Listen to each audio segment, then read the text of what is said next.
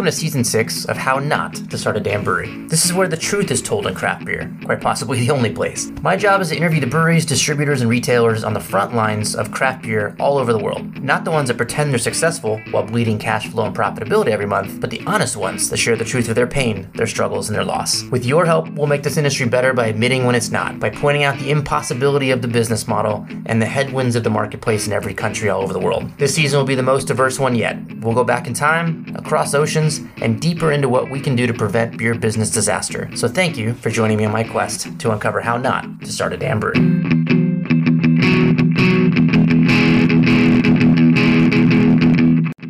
The way that I look at a brewing business is, if you want to sell beer, you've got to make the beer, you've got to sell the beer, you've got to have a sales force, you've got to do the logistics around beer, delivering beer and all that sort of stuff. And then you've got to do the financials, which means getting paid on time and making sure that your business is profitable. And I was just good at making the beer. Stephen Henderson is a craft beer rock star. He goes by the moniker Hendo, and he's one of the best-known personalities in the Australian craft beer industry. Well-loved and well-respected, and from what I can tell, well-deserved. He started a contract or gypsy brewing company called BrewCult. He pushed the boundaries of what people in Australia considered craft beer. He won awards for great beer, expanded his distribution, and traveled the country living the life of a national beer celebrity. And then the whole thing came crashing down, leaving a spectacular hole in the Australian craft beer scene, and of course, a rough patch in Hendo's personal life. But this story ends with a win, as we'll hear in the fifth segment. Hendo has gone back to why he loved the industry in the first place. Selling beer was never his passion. It was making the best beer he could. As Australia's rockstar brewer, it was only fitting that he would start and found the Rockstar Brewer Academy. Like me, he's focused on making the industry better, but unlike me, he's focused on doing it by mentoring and coaching brewers all over the world to make the best beer they possibly can. And now, here's the emotional, inspiring story of Steve Hendo Henderson and Australia's late craft beer brewing company, followed up with the Rockstar Brewer Academy. Well, Hendo, I want to thank you for joining us today. You have one of the most interesting kind of pedigrees and stories and histories in the craft beer industry of people I've talked to today. And a bunch of American people are going to be pissed at me for saying that because you happen to be a down under guy. But I appreciate you joining us from tomorrow. Thank you for coming on the show. Welcome to the future. Yeah, thank you very much. There's no possible way that we're going to get through everything that I want to ask you and talk about today, simply because, A, it looks like you've been in the industry since about the dawn of time, even though you appear to be about 34 years old. But also because there's a lot to go over considering you're in a different country. So let's just do what we can, right? Like, how about that? Yeah, absolutely. Let's do it. Okay. All right. For those of people in the United States who don't know who you are, clearly you're a bit of a minor celebrity down in Australia, or maybe in your mind a major celebrity. But how'd you get started? Who the hell were you before you were beer? Yeah, I've been a professional brewer for about 15 years or so now. And, 100% of it here in Australia, 100% of it in, the independent brewing space, that sort of thing. I've never worked for any of the major multinational breweries or anything like that. Very eclectic brewing history, I think, would be the right word to use for that. But it's been a lot of fun. I'm not done yet. I might be. Thanks for calling me 34, by the way. That makes me feel good, man. Yeah, having a ball. Just enjoy making beer. That's my jam. You worked in a few breweries before you started your own, which, if you don't know a lot about the U.S. beer scene, that's not always how it works. And most of the breweries today that are open are some guy who made, shit in his garage and decided he wanted to share his shit with the rest of the world. So how did you get started? What was the first job like? Was it, I have nothing, please give me a job, let me volunteer on the canning line, or what was going on? Yeah, no. So actually, I made shit in my garage and poorly. This is sort of in the early 2000s. I was just doing extract brewing and that sort of thing. Like, I wanted to know where this goo in the tin came from rather than look it up on the internet, because there wasn't really much internet back in the early 2000s, at least with home brewing and that sort of thing. I thought, okay, I'll go get a postgraduate degree in brewing. So I was working in IT at the time and started doing that postgraduate study. Took me a few years to complete it, a couple of attempts to do it. Yeah, got there in the end and decided to go and get my first job in the industry, which lasted exactly 9 days until there was a major industrial accident where a bright beer tank exploded. Then that was basically the end of that job, more or less. Short version of that story. And then I got a job down in Victoria working for a gentleman by the name of Luke Scott at a brewery called Prickly Moses. That was like, country Victoria, in a little town called Colac, having a ball there, making some good beers. Started, Luke was a really good head brewer to work under because he gave me a bit of freedom to start doing recipe development and that sort of thing. Released my first commercially released beer recipe, which was a India Black Ale. Call it Black IPA these days, but You're really young, but Yeah, that's right. This is a while back, and I looked them up today, and their brewery looks like a United States winery. It's a winery. It's beautiful. It's stunning. Considering what we normally have in the U.S., I think it's a cool place to really kind of cut your teeth with just a different approach to beer making, in my opinion. Did you experience that where it was just a little more small batch and whatever you thought was cool? Lots of small batch.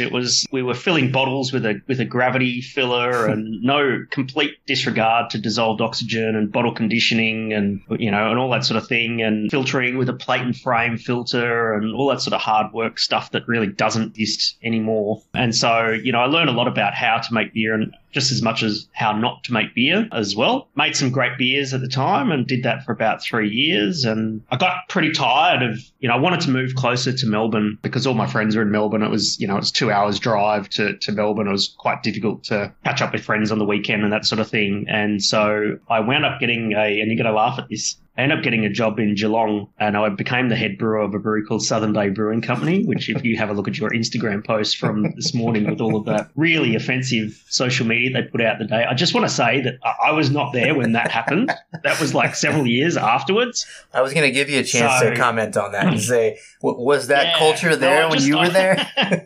Yes, it was. Yeah, 100%. Yeah, it was very, very, So I got the job as the head brewer of Southern Bay Brewing Company. So Southern Bay was pretty big brewery for its time. I was doing about 1.2 million litres a year, most of it contract brewing and that sort of thing. Probably about 90% of the production was contract brewing. And so all of a sudden, I found myself, to be honest, I was way over my head and way underqualified for the job. But luckily, I had an amazing team of brewers who, it was very much lad culture. Very, very blokey, sort of thing that was sort of happening there. And had that sort of thing happened in 2023, there would be some serious issues there. But it was good fun at the time and doing a lot of contract brewing. We were responsible for brewing some very well-known brands at the time. It was good, but it was very blokey, a lot of lad culture. And it was pretty challenging place to work. The brewery was really, really old, right? So the brewery was built in 1988 and it was built from all this upcycled big scale brewing equipment. So there were no cylindroconical vessels in this brewery. So we were fermenting in these square rectangular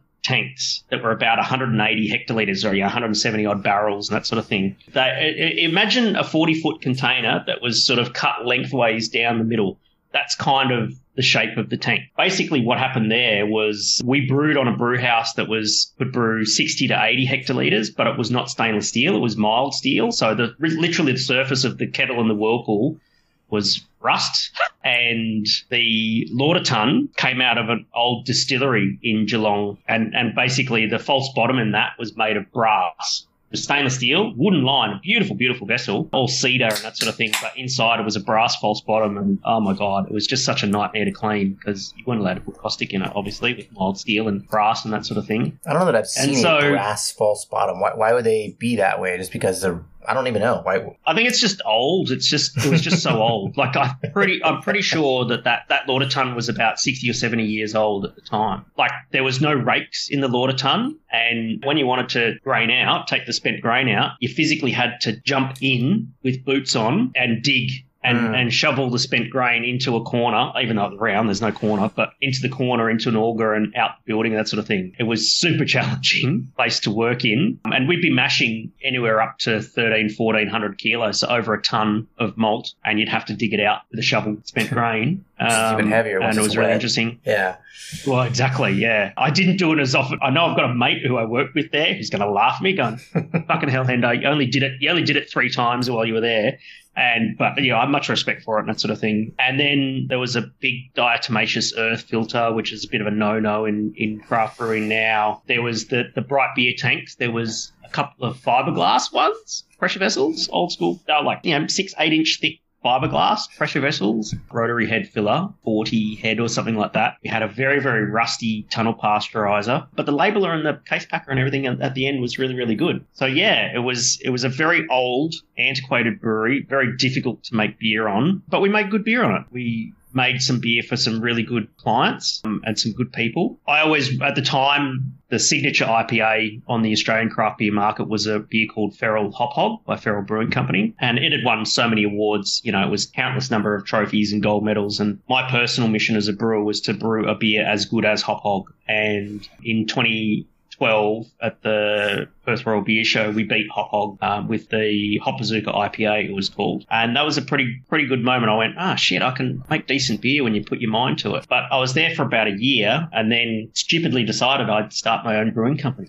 Well, that's the question obviously everybody wants to know. So what was that transition like? Like, these guys don't know what they're doing, I'm clearly better, or I have so much creativity, I just can't keep it in my pants anymore. Why was BrewCult a brewery that needed to happen then? It was the creativity thing. Yeah, I definitely couldn't keep it in my pants. It was so, I'd done a bit of recipe development at Prickly Moses, did a lot more at Southern Bay and really involved the team, getting a name, a label, bringing it all together and having that beer produced really, really quickly. We don't have to have label approval here in Australia, so we don't have the same problems that you guys have. That'd be nice. I said to myself, well, why don't I just give this a crack? If I make some decent, interesting beers, then people will buy them. It was as simple as that. I left Southern Bay in early 2013 and started BrewCult. That was kind of in February, March, and we have a big beer festival in Australia. It's national now, but it was just in Melbourne at the time, called the Great Australian Beer Spectacular, or GABS Festival. I asked Steve and Guy, the two owners of the festival, I think it was like the first or second year it was at the Royal Exhibition Building, so it was a pretty big beer festival. And I asked if I could do a beer for it, and they said, yeah, absolutely. What are you thinking of doing? And I was toying with this idea of brewing a beer in collaboration with my brother. And my brother is a vinegar maker. And so I thought, well, why can't we do something with vinegar and beer? And so we did a balsamic Baltic porter called Acid Freak.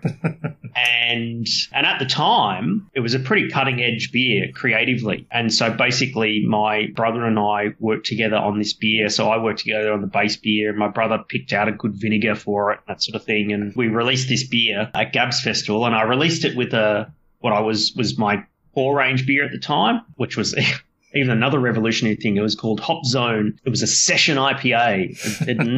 That hadn't really been done, a session IPA. And it was like, and I was adamant that was going to be the next big thing, So basically it was a bloody delicious beer. It was really hoppy, 5%, bit of Kiwi, bit of American hop, and good fun. And it kind of took off from there. So that was really the start of BrewCult, was in 2013. And Acid Freaks was pretty well received at GABS Festival. It didn't win the People's Choice. Like, people can vote on their favourite beer, and then, and so basically, I don't know if you know the premise around GABS Festival. How it works is there are a number of brand new beers that have never been released before that are actually under embargo, and they have to be first tapped at this festival. You're not allowed to pour it anywhere. You're not allowed to sell the beer anywhere else. It has to be tapped at the GABS Festival first, otherwise you get scratched, right? And so if you can imagine, I think at its peak there was 175 brand new beers they call festival beers, and they serve them on these container bars, which are basically 40-foot containers with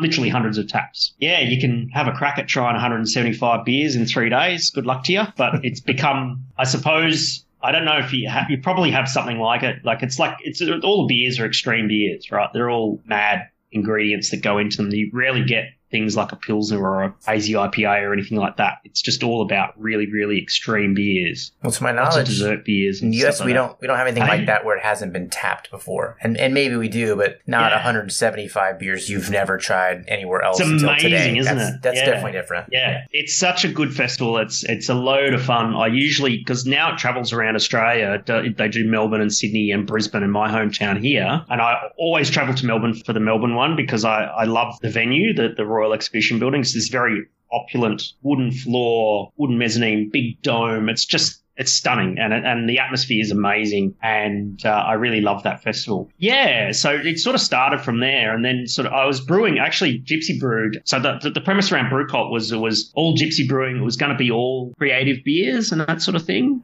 Kind of like, you see those breweries that do the weekly releases and that sort of thing now, and people line up to buy trays of beer. It was basically that, but way before its time. And, before I knew it, I was Gypsy brewing back at Prickly Moses and needed some more production capacity. And so some colleagues of mine were building a brewery in the western suburbs of Melbourne. And they said, hey, why don't you buy a tank and install it in our brewery and you can make your beer here? There was myself, there was Sean from Killer Sprocket, there was Nat and Cal from Kaiju Beer, although they were called Monster Mash at the time. It became this kind of gypsy brewing collective at Cavalier Brewing. And then I had a 30 hectolitre tank and I ended up buying a second one from a mate of mine. I actually studied at Federation University with him. He was going to start his own thing, but realised that the money side of it was way too much and he sold me his tank. And so, we were brewing out of Cavalier for a while and grew the volume. So basically I was a gypsy brewer, a contract brewing company, was actually brewing all of the beer myself. So it was a little bit of a point of difference. It wasn't like pick up the phone and say, hey, can you make, 30 hectolitres of Hop Zone Session IPA, please? I'd actually be in the brewery, doing the brewing, doing the cellar work, doing the packaging, and then I'd also be out there selling the beer as well. So it was very, very exhausting. Well, that was the question I was going to have for you, is kind of what the financial and logistical setup was. So were you making beer in two different places, or was it you gave up the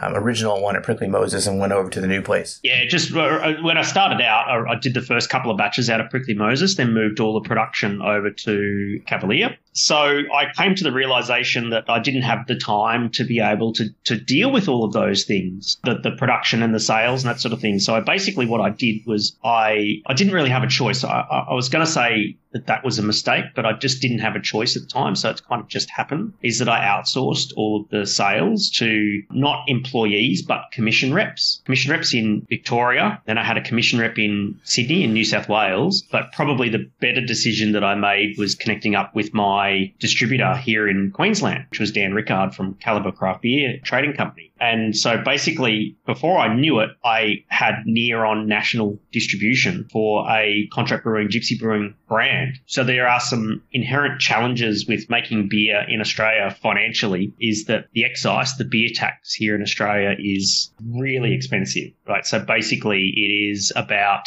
50% of the unit cost of making beer is taxed. 50? 50, 50, yeah. Wow. We have a very old, antiquated beer taxation system that's 110 years old, maybe 120 years old. No federal government, whatever party they happen to come from, wants to mess with it, so they always fuck around with it at the sides and make it worse. Well, at the time, there was 6 different tax rates. So there was basically less than 3% alcohol, 3 to 3.5% alcohol, and 3.5% and above.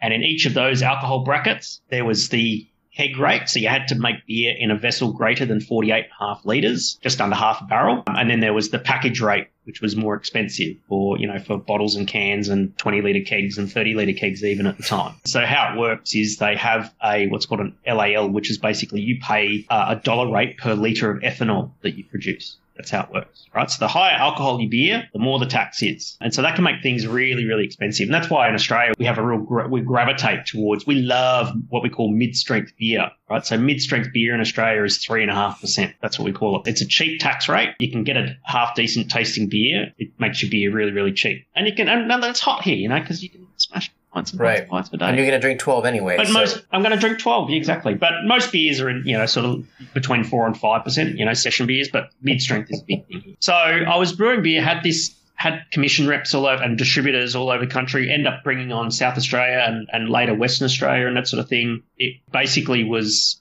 really hard work because I was brewing beer at almost no profit on credit terms. So I had no tap room, no ability for retail margin and retail cash flow. It's like, there's your beer, give me your money. None of that. All my beer was being sold on credit term, but for, distributor here in Queensland where it was one invoice for the whole state. Now I found myself in the position where I'm chasing bills, chasing invoices, getting paid, trying to get paid. What are the terms like in Australia? Here, for the most part, some of the AB guys and the larger distributors will pay cash or even very close net terms, but I've seen 30 and I haven't seen more than that. What was your net terms? Yeah, mine was 14 days, but no one ever paid 14 days. Right, it's just the legal part of it. Distributors got slightly longer terms because it was one invoice, was less work, and that's fine. But yeah, it's mostly 14 days. So you think about the cumulative workload that's happening there. So you're making the beer, doing the brewing, doing the cellaring, doing the packaging. Then you're out trying to assist the commission reps in selling the beer, assist the distributors in selling the beer, issuing invoices to the 3PL, the third-party logistics like a warehouse that does all your beer deliveries and that sort of thing, then trying to chase up bills to get paid. And I was doing it solo. It was mad. I don't know what the hell I was thinking at the time. I just thought I'd be making some cool beers and people would buy them and everything would be good. But well, that was actually my next question. So I wanted to talk about how you kind of like, you basically had a beer idea and you worked in a brewery and you were able to sort of manufacture that while you worked there. And I've talked to some other breweries and I've seen some other breweries that did that, where basically the head brewer, the assistant brewer was able to kind of like co-pack in their own facility. And then they finally went out and then things moved so damn fast that they were like, holy shit, I kind of just had this idea, less so a business model, different plan. And so my next question, which I'm going to ask you after the break. You know what? I'm not going to ask you. I'm going to ask you after the break. Let's take a quick break right now. We'll be right back.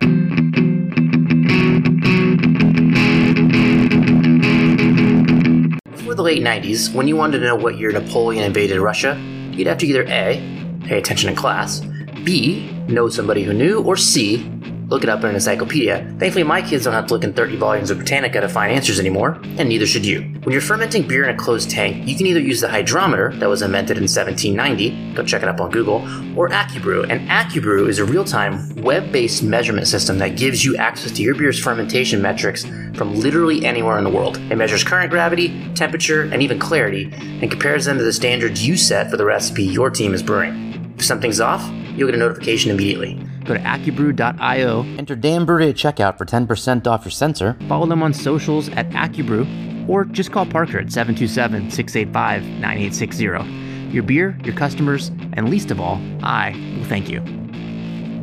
All right, so welcome back. So the question that I had is, I think from listening to the story, it sounds to me a lot like this was really fucking cool. This is really different and unique in the market. And then you had a super long run where we could run, make beer, and then one day you turn around and went, holy shit, I haven't figured out really how to make a business out of this. And that sounds kind of like what you're about to say. Oh, you hit the bloody nail on the head, mate. Yeah, like, in hindsight, I had no fucking idea how a brewing business worked. I'm a brewer. I still am, The way that I look at a brewing business is, if you want to sell beer, you've got to make the beer, you got to sell the beer, you got to have a sales force, you got to do the logistics around beer, delivering beer and all that sort of stuff. And then you got to do the financials, which means getting paid on time and making sure that your business is profitable. And I was just good at making the beer. And I started this business solo because I honestly just had a vision of just making some cool beer. Yeah, to be fair, I guess it outgrew what I had originally anticipated. It started off that way, I started doing some really cool beers, and being a brewing company that was solely revolved around seasonal beers worked pretty good because all my seasonal beers were being released in 500ml bottles, which were quite profitable because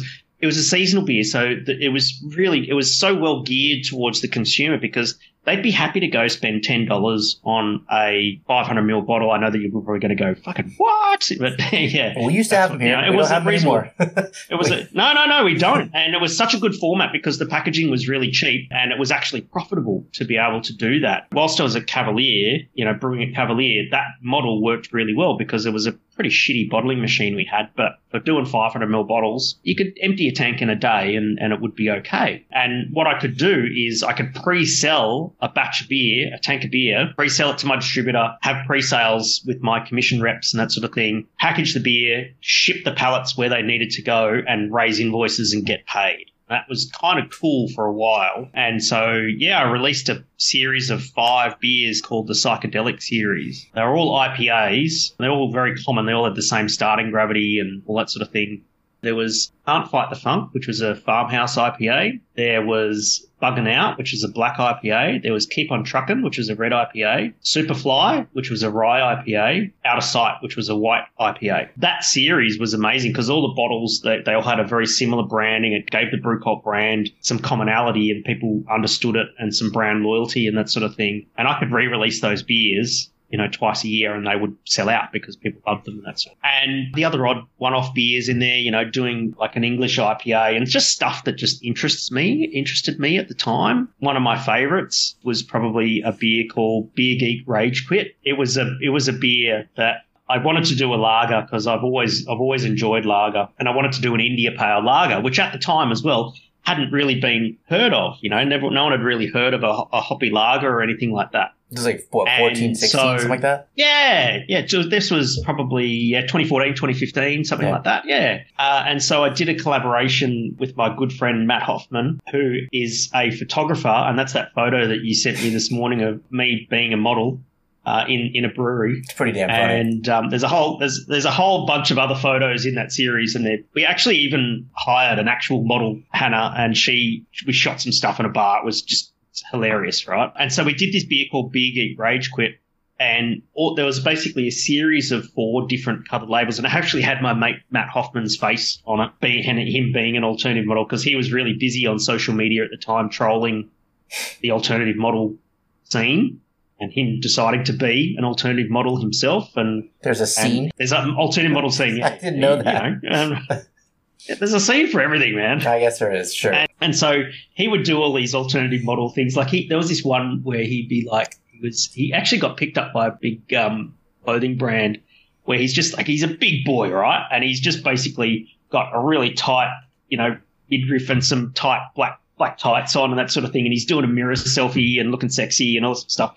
Anyway, it was hilarious, and I said, well, we'll just make a beer out of it. So there's 4 different labels, and then what I did was a bit of a Willy Wonka thing. So my label printer at the time, Robbie Watkins, who's an absolute champion, I said, can we do something where we have these gold labels, and we do maybe 5 of them? And so we randomly placed these gold labels in. It became, and then did a thing on social media. It was like, find a gold label, win a T-shirt sort of thing. Yeah, that really sort of raised the awareness of the BrewCult brand on social media, people taking photos of the beers and all that sort of stuff. And yeah, it was good fun, at the time. It was really, really good fun. And then, doing lots of beer festivals as well. We've got a pretty, well, we had at the time a pretty healthy sort of a beer festival scene. I'd be traveling to Sydney for Sydney Craft Beer Week, Brisbane for Brews Vegas. We had Good Beer Week in Melbourne. I'd go to Bendigo for Bendigo on the Hop, just having a great time. And that became my life, was just making beer, selling beer, going to beer festivals, having a good time. I had no fucking money. I had no idea how I ate. No idea whatsoever. So still, it wasn't profitable throughout the whole time. It was obviously revenue generated, but it wasn't just like, Anheuser-Busch money or Foster's money or whatever you want to use down there. No, shit, no. I still to this day don't know how I actually managed to draw even the meager wage that I drew. But I actually managed to not. What was the scene like? I am curious about that. So you kind of started this thing in 2013 in Australia, yep. And I've done very little research into the market in Australia outside of just kind of following some different guys on Facebook and Instagram and looking into it.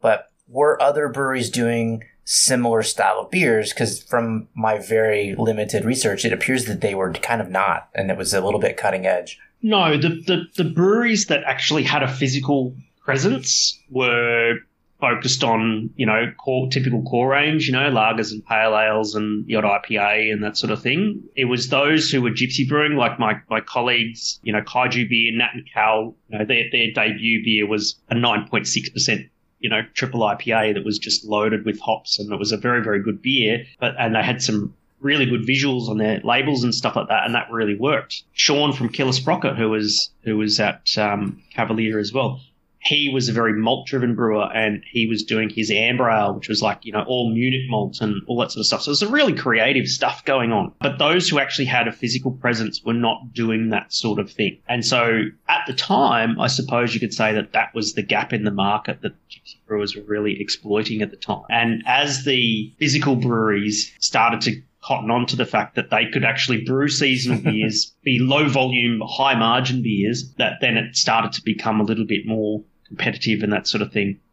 And it started to become, a bit of a race as to who could be more extreme with what they were doing and that sort of thing. So, it was certainly, looking back at BrewCult, the types of beers that was doing, they were great beers, but there was no way that it was only ever going to service a niche. Mm-hmm. And the ability for that niche to grow was very limited. Whereas, if you look at it now, it's about having broad appeal and that sort of thing. So yeah, it was very different days. Yeah, so technically then the idea was brew something different, unique, extreme, and outside the box on purpose. Did you even really have a flagship? Let's draw a line in the sand previous to the bar you opened. But previous to that, did you do a flagship? Was there a blonde ale or a shitty cream ale in the mix at all? Hop Zone was basically the only flagship beer in there, and that was just something that was kind of the beer that was always available. And so it was always Hop Zone and a seasonal that happened to be going at the time, or a one-off beer that happened to be going at the time. I then brought on a mid-strength. So,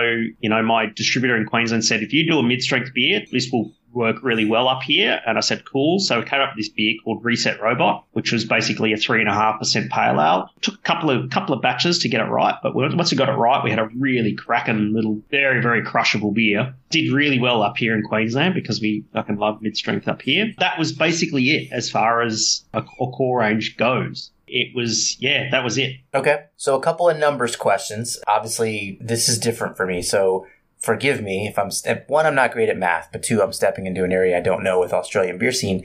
How did the tax base work? So you said it was 50% tax. So what was that number based upon? And I guess let's start with maybe if you can remember a specific beer you sold by the case and how much of that was taxes versus the number that you sold. Granted, I'm asking you to think back in time. Yeah, no, that's okay. So basically, rough numbers at the time for Hop Zone, the 5% session IPA, we would do a 50-litre keg of that, and the tax was around $65. I'm trying to do the math in my head, and this is not finished. Please, yeah, I'm sorry. About $50 American on just tax on that keg of beer, and on a case of 330 ml bottles, I don't know what it is in freedom units. I'm sorry. The tax on the same beer, the same 5% beer, was about $12 or $13 on a case. So the struggle point that I'm trying to figure out, and obviously that's the entire point of the podcast, right? Like how not to start a damn brewery, how to learn from failure so what we could do better. If I'm consulting with a brewery, and I'm not, but if I'm consulting with a brewery in Australia and they're saying, hey, I want to open a brewery and teach me how to make money, I don't fucking get it. Like, I don't know how you can make money paying $50 a keg. What did you sell them for? I mean, it would have to be, in a sense, I know the margins of American brewers based on ingredients going in and what you can sell it for, and we don't make $50 in profit. No, you don't in Australia either. And so basically, when you take into account a keg of beer, right, I would sell that for around $280. And so that beer would cost about $180 to produce, including the excise. That's ex-works, right? So at the brewery. Then you got to ship it to the customer. Then you got to pay your commission rep, and then what's left over is what's left over. So I think I was making about somewhere between $30 and $50 gross profit.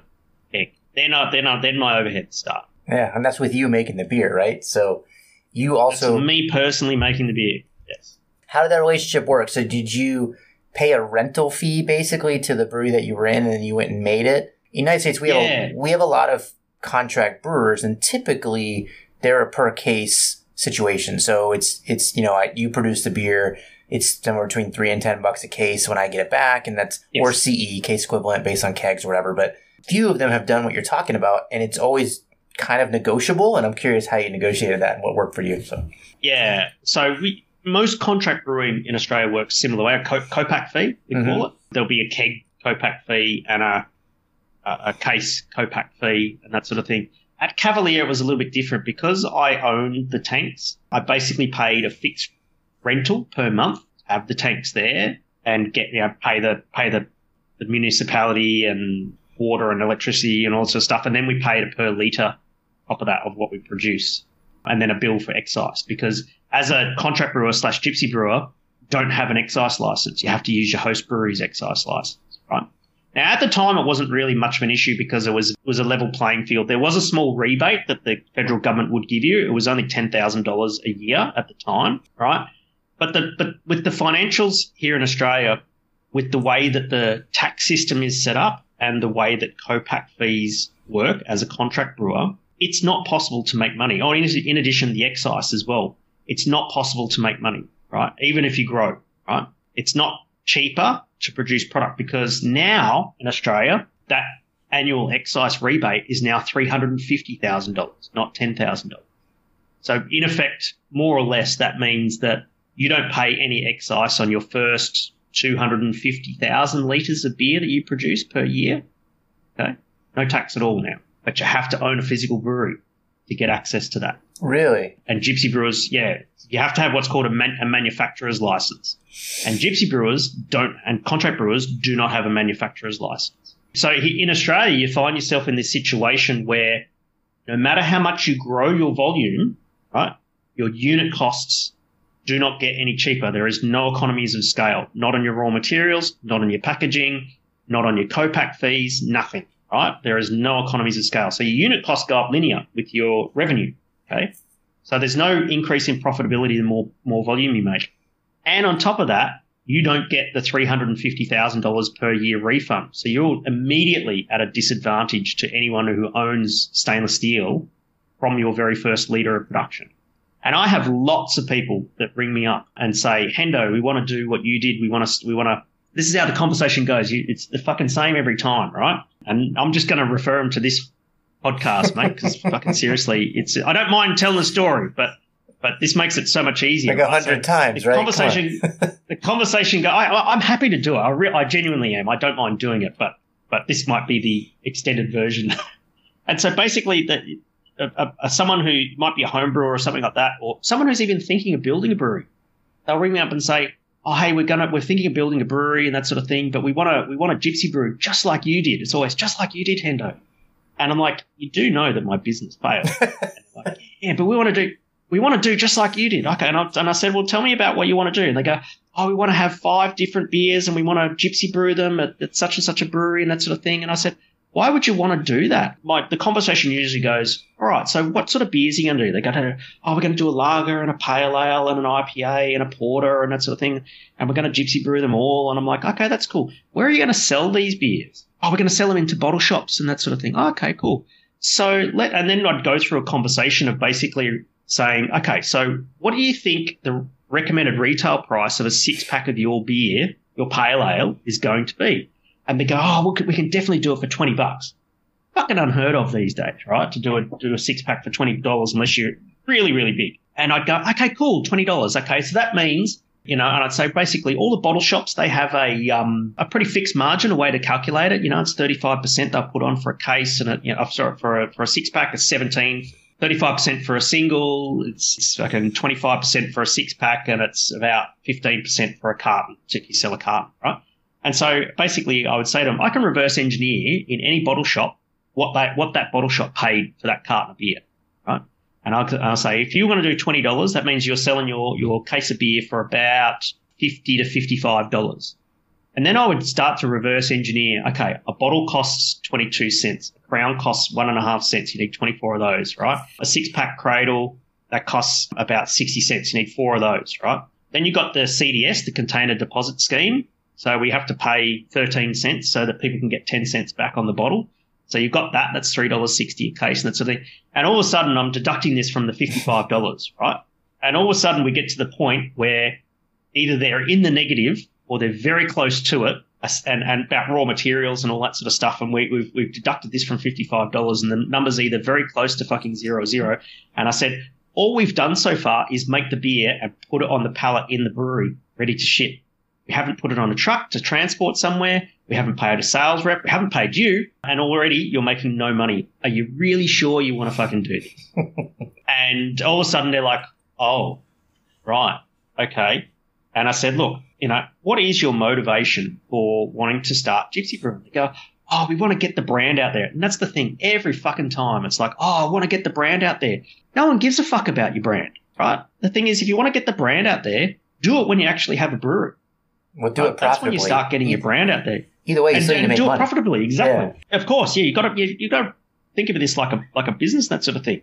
And because the thing is that no one is loyal to brands anymore, right? And maybe I could have gotten away with that had BrewCult gone down the path of actually building a brewery and that sort of thing.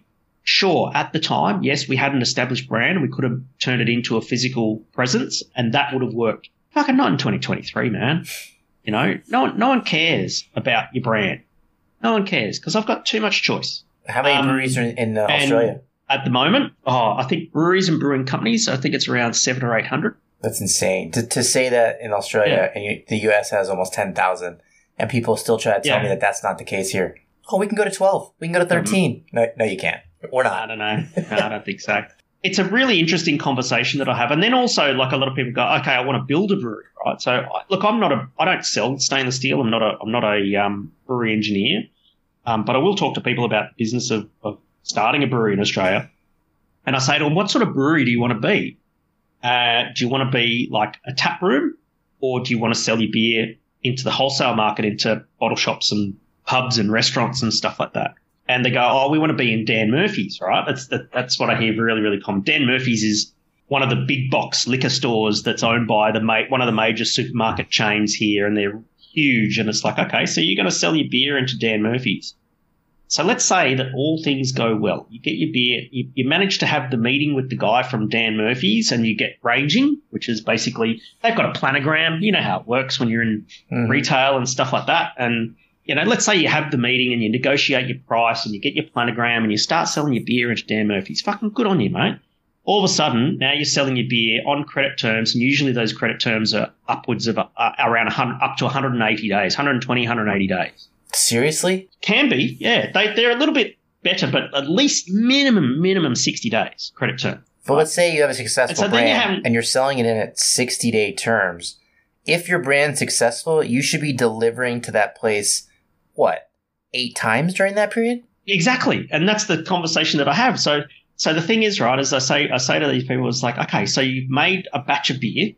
You've then sold the beer and you've raised an invoice. You have no cash in your bank account. You spend all your money making beer. And then Dan Murphy's, they want more beer whilst you're waiting for them to pay you for the very first shipment of beer that you sent them. Where's that money going to come from? And they're like, and I'm like, that's my point. And in Australia, I said, let's talk about profitability. That's cash flow, right? Cash flow is one thing. Profitability is another thing when it comes to the financials. Let's have a chat about your profitability, right? If you're a brewing company that sells into the wholesale market here in Australia, the best net profit you can make is about 6%, right? 6%. And that's on a good day. And that's tight. And in 2023, you're better off taking that money and stick it in a fucking term deposit in a bank. You'll make more money, but less work. Well, PayPal's paying 4.3% right now just on savings at PayPal.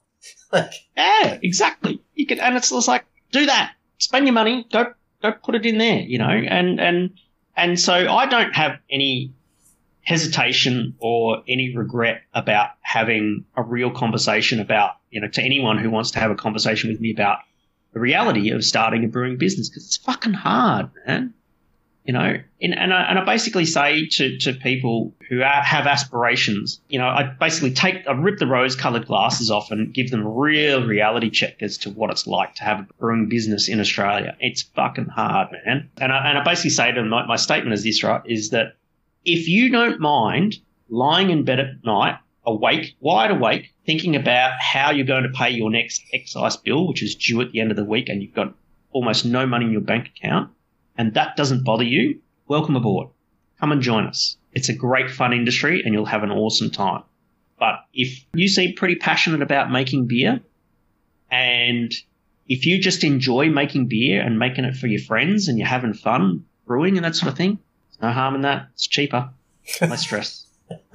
True. All right. Well, on that note, I want to hear about some of the good times, some of your favorite memories of the time that you spent selling beer. But let's take a quick break first, because I need a beer. Yeah. I don't know if you guys drink down in Australia, but I'd like to have another beer during this interview, and I'll be right back. And I'm gonna get a beer, but I'm gonna get a non-alcoholic beer. So. Nice, good job. All right, I'll see you in a minute.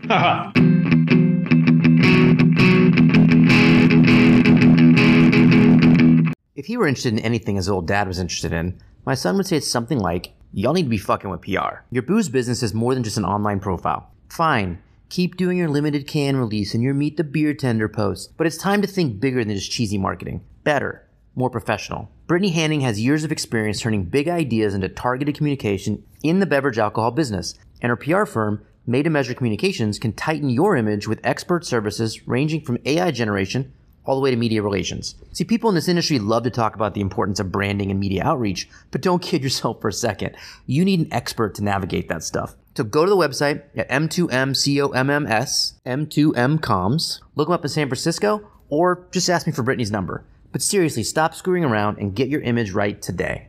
All right, so welcome back. So again, this is a podcast that's all about like what can go wrong and what we can learn from it. But if anything, we should be able to celebrate the wins. And as a guy who has started a unique and interesting brewery in the days when the Australian craft beer scene wasn't overly unique and interesting, you traveled the country, you had to have some fucking killer memories and some great times. Like, what were some of the wins, right? Do you know how I celebrate my wins? I just crack a beer. I just go, look at that. And it reminds you? I've got a non-alcoholic beer.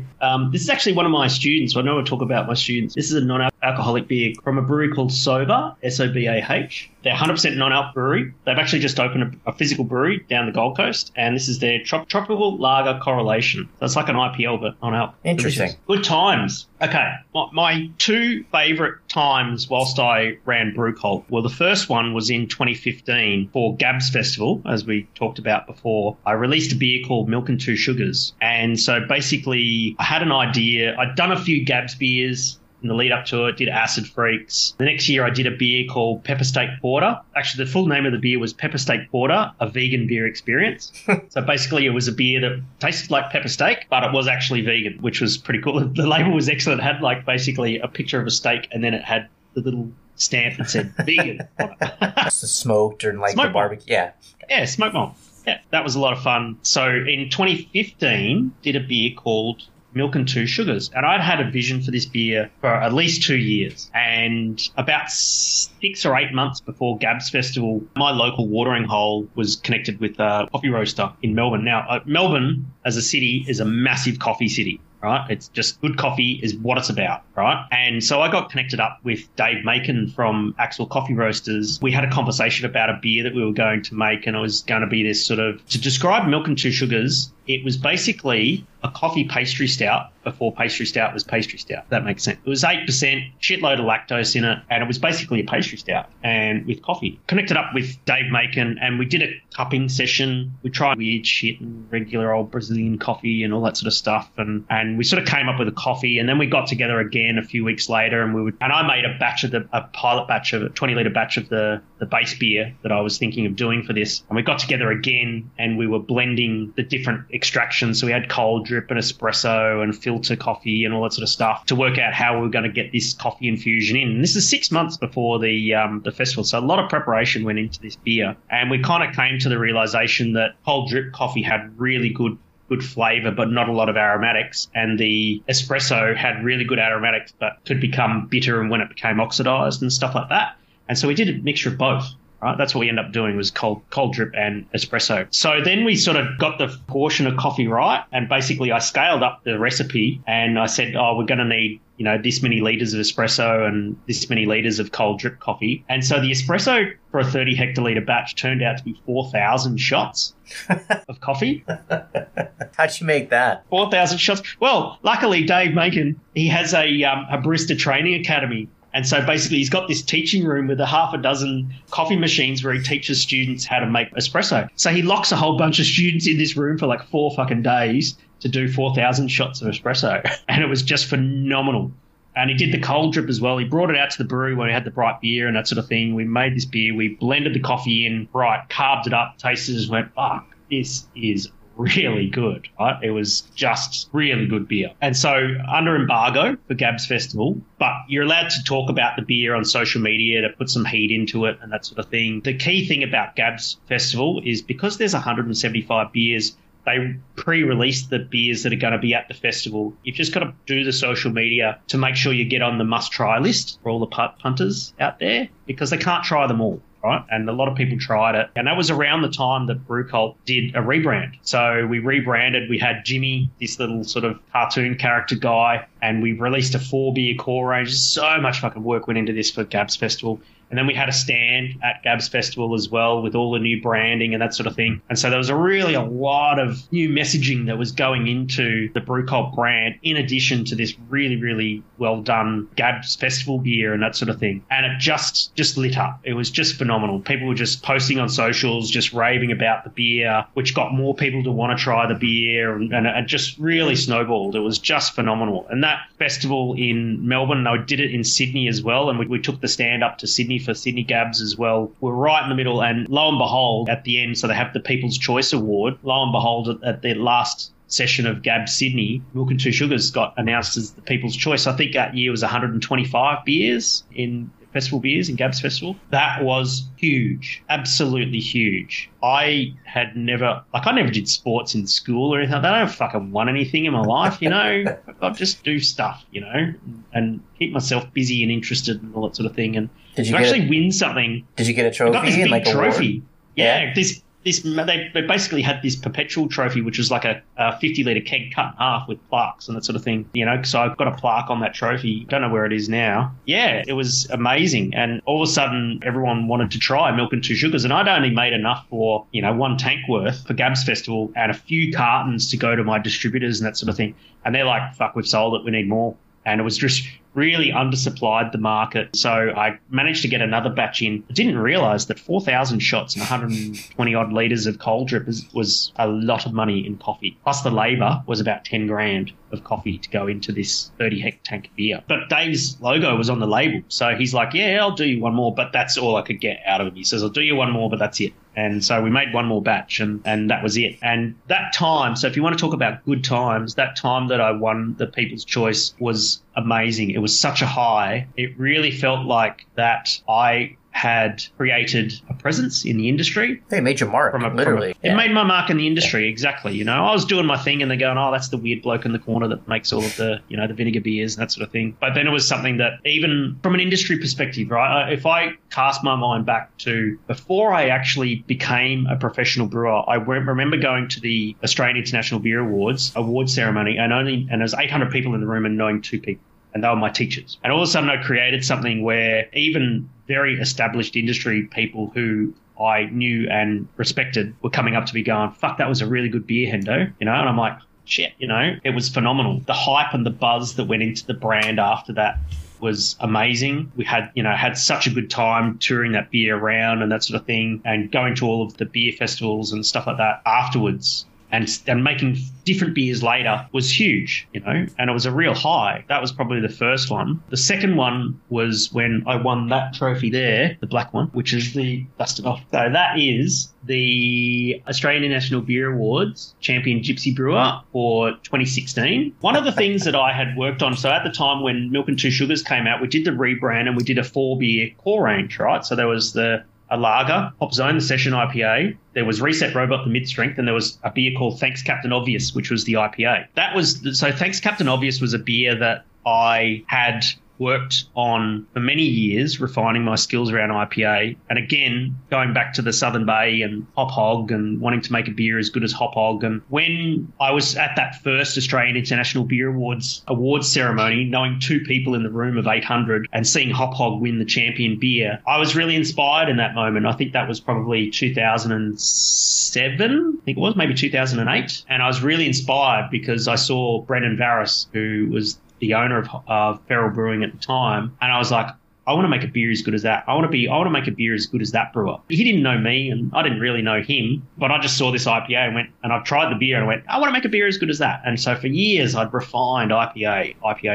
And Thanks Captain Obvious was like the best version of that beer ever. Right? And in 2016, I entered it into the Australian International Beer Awards and it got a gold medal for American Style Strong Pale Ale, which is what it was, right? Because it won a gold medal and because some of the other beers that I had won also got medals, you go into contention for the champion brewery. So they have champion small, medium and large brewery, but this was the first year they had champion gypsy brews for a contract and I won it. I won a trophy. And again, I never played sports as a kid and here I am with another fucking trophy. And I'm like, what the hell is going on here? This is crazy. And that was huge in the industry because that was what built my reputation as a professional brewer was, again, having my peers in the industry come up to me and go, fuck, that is a really good beer, man, really good job. And I'm like, it's having fun, I'm just enjoying myself and I'm making some good beer. I'm working my ass off. I don't make any money, but I'm enjoying the beer that I make. So in the next section, or possibly the one after, because it turns out we may run out of time, we're going to talk a little bit about like the education piece of what you're doing now, but let's hit that for a second. You said you hit that IPA recipe multiple times throughout the years. You were inspired to do something great because you saw the great brewery. What do you think set that IPA apart from the other IPAs people would taste? And was that a unique thing that you had created, or was it just dialing in the flavors in a way that no one else had thought of? If I was to think about the liquid itself, I would say that that's probably around the time when professional brewers stopped focusing on IBUs as the main driver as a quality IPA. I remember back when I was at Prickly Moses, the first IPA recipe that I developed was a beer called the Raconteur IPA. And it was a motherfucking bittering beast, man. It was huge, right? I remember going and selling it. They do. I know. I'm sure it's different now, and I hope it is because fucking hell, it was bitter as fuck. But I remember going into, how's this, right? I remember going and selling it. So I was with Luke, and we go into one of the premier beer bars in Melbourne into Beer Deluxe, right? And Siobhan Kerrin, who was the beer buyer there at the time, and she's in the Independent Brewers Association now. And I remember walking in there, and she's the beer buyer, and she gets fucking brewers come in all the time trying to sell all the latest beers and that sort of thing. And we sort of say, yeah, we've got this IPA. It's got Simcoe and Centennial and Cascade in it and that sort of thing. And she's trying to make it really hard for us to sell this. She goes, how many IBUs has it got? And I'm like, 72. And she's like, oh. I'll take it. Siobhan, you can't hide. So it was it's so funny. I was just like, I just love that memory. And so I think how my knowledge of IPA changed was really that shift to lots of late editions and Whirlpool editions and very, very small bittering charges, tiny, tiny bittering charges, lots of dry hop and that sort of thing. That's really what Banks Captain Obvious had become. It had turned from this really bitter beast with lots of crystal malt, as well. So it was really malty and really bitter to something that was more balanced and nuanced and refined. And it was Simcoe, Citra, and Centennial it was at the time. So it was all American and was just a real crushable. It was like 5.8% ABV. I know that's probably not IPA in American terms, but it is for Australians and stuff like that. It was a good beer. You get the batches of that right, it would just be nice, hoppy, aromatic, nothing out there like it, and people just really thoroughly enjoyed drinking it. Stylistically, it just ticked all the boxes as far as an American-style strong pale ale. Well, congrats. That's obviously cool that you were able to win that award. Thank you. But yeah, I would be remiss if I didn't ask the obvious business question. So in the United States, Galaxy, Nelson Sauvin, they're some of the most expensive hops that we can get. Is Centennial and Simcoe expensive there because you got to ship it from the United States? Well, it's a global market, so I would probably say that we're paying the same price. Yeah, the freight's not a huge part of it, I don't think. We get destroyed on Galaxy here. It's definitely been one of the most expensive hops, and while it's a great hop, it alone doesn't sell a beer. So you know what I mean. But, man, we're swimming in Galaxy here. I shove it in my pillow, right? At night, so much of it, and it helps me sleep. I'm gonna try that. I'm gonna see how it works. $20 a pound. We'll see what I can come up with. But yeah, that $20 a pound. That's not bad actually. That was the old spot rate. I'm sure it's worse now. Yeah, exactly. I'm sure it is now. It's it hops are hops. It's all a global market here. We just pay what they're asking. You had some great wins, and no one can take those trophies away, which is the best part, no matter whatever happens. But no.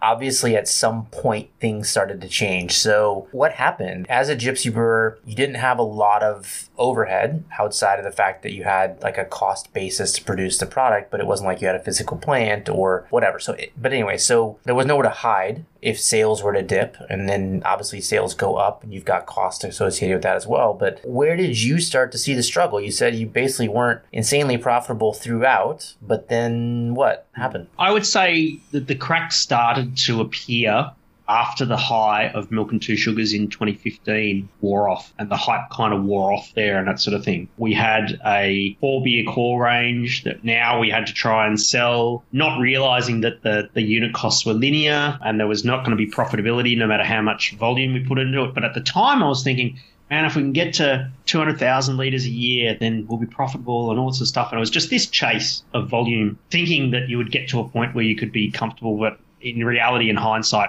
fucking not even close. Just a quick question, but to your point, I think I saw somewhere that you had said that having those core brands was actually a problem because you never had to inventory things before, and all of a sudden at that point you did, because you didn't have distributors essentially that would take. So in the States, if you have excess capacity like that, we'd have a warehouse at the distributor that would handle it, and then a back stock at the retailer, typically, you know, the shelf and maybe like a case, 2 cases behind. So you've usually got some inventory in the system, but did you not have that? Correct.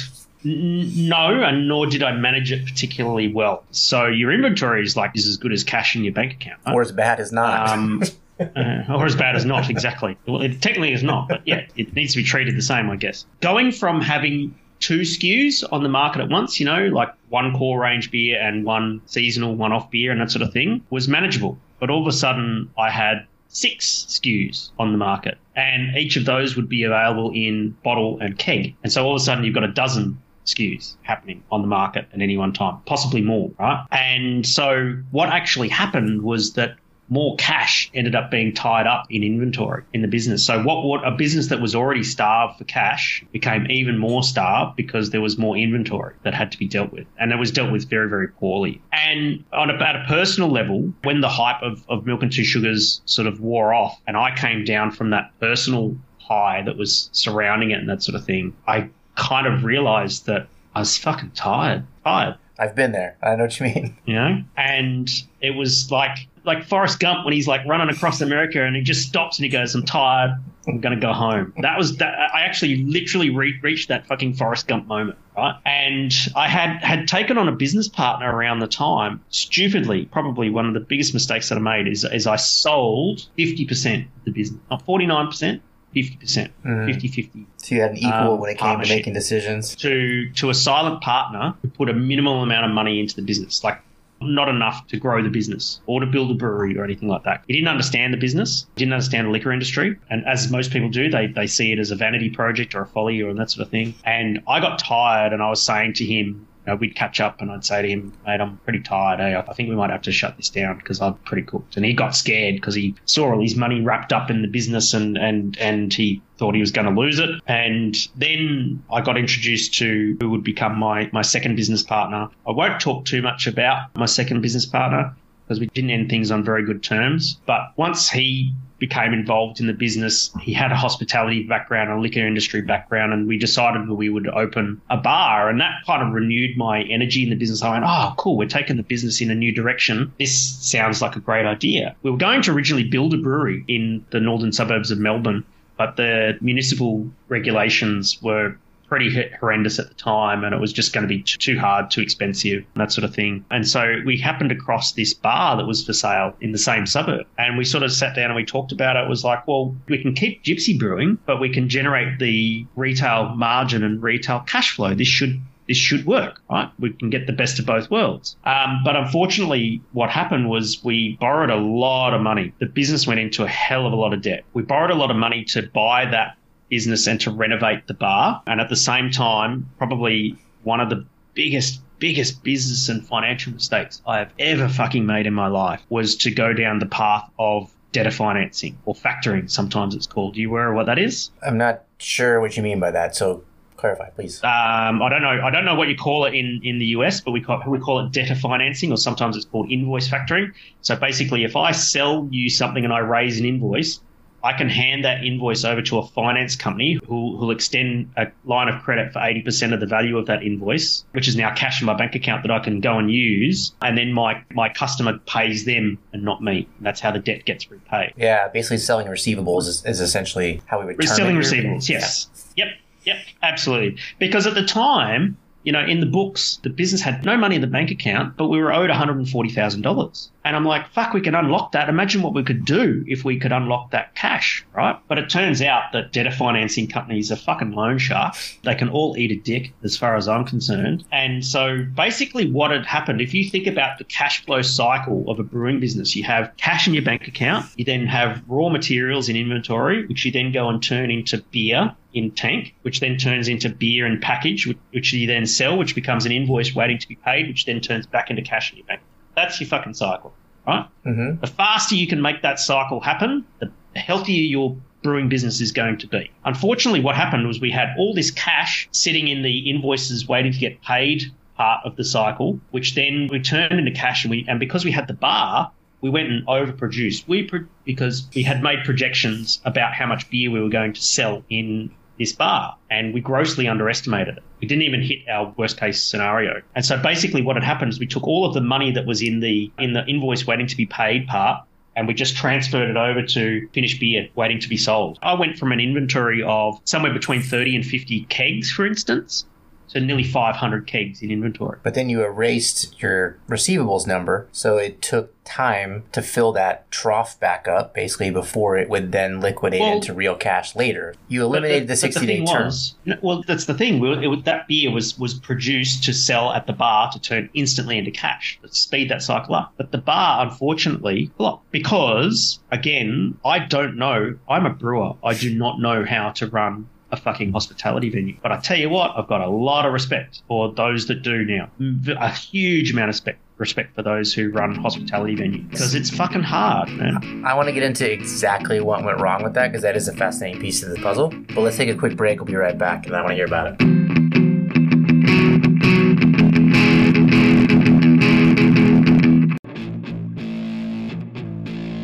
So do you ride motorcycles? Because if you do, you want the sickest gear on the planet. And SimpsonMotorcycleHelmets.com is the site for you.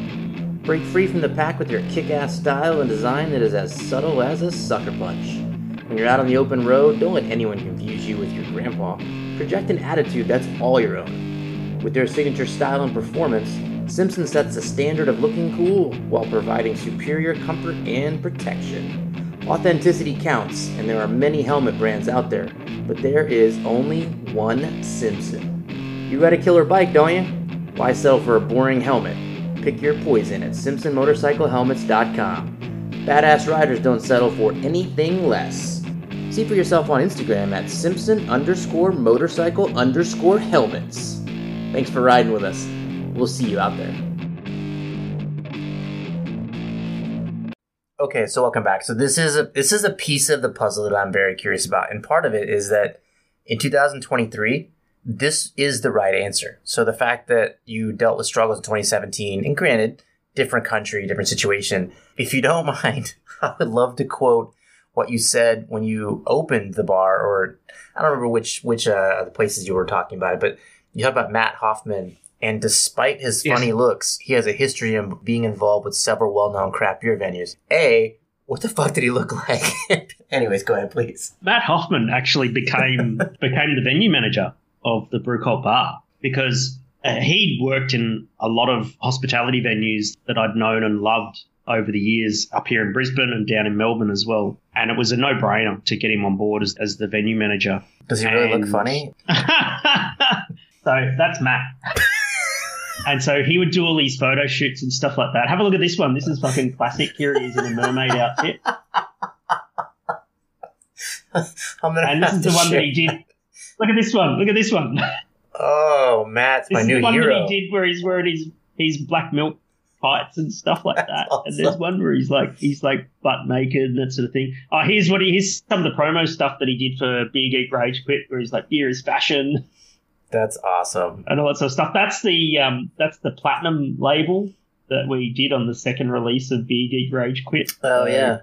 He's a phenomenal guy. Like, that's the sort of shit that he would do. He's just amazing guy, and very, very funny, and just in a way that he just does these subtle digs on things that he finds funny, and it's very deadpan, but it's so funny, and I love that guy to bits. Where is he now? He's working at the Catfish, one of the best fucking pubs in Melbourne, working behind the bar there. We're still good mates. We don't see each other as often as we used to, but we're still good mates and that sort of thing. But at the time, he was the venue manager for the BrewCult bar. There were a few reasons why the bar didn't do very well. Probably the main thing was the liquor license that the bar had. We bought a bar that actually had a restaurant liquor license and not a bar liquor license, which means that for whenever the bar was open, we had to have a chef on and hot food available. That's weird. So that drove up the labour and the energy costs around the venue. We borrowed a lot of money to refurbish the bar.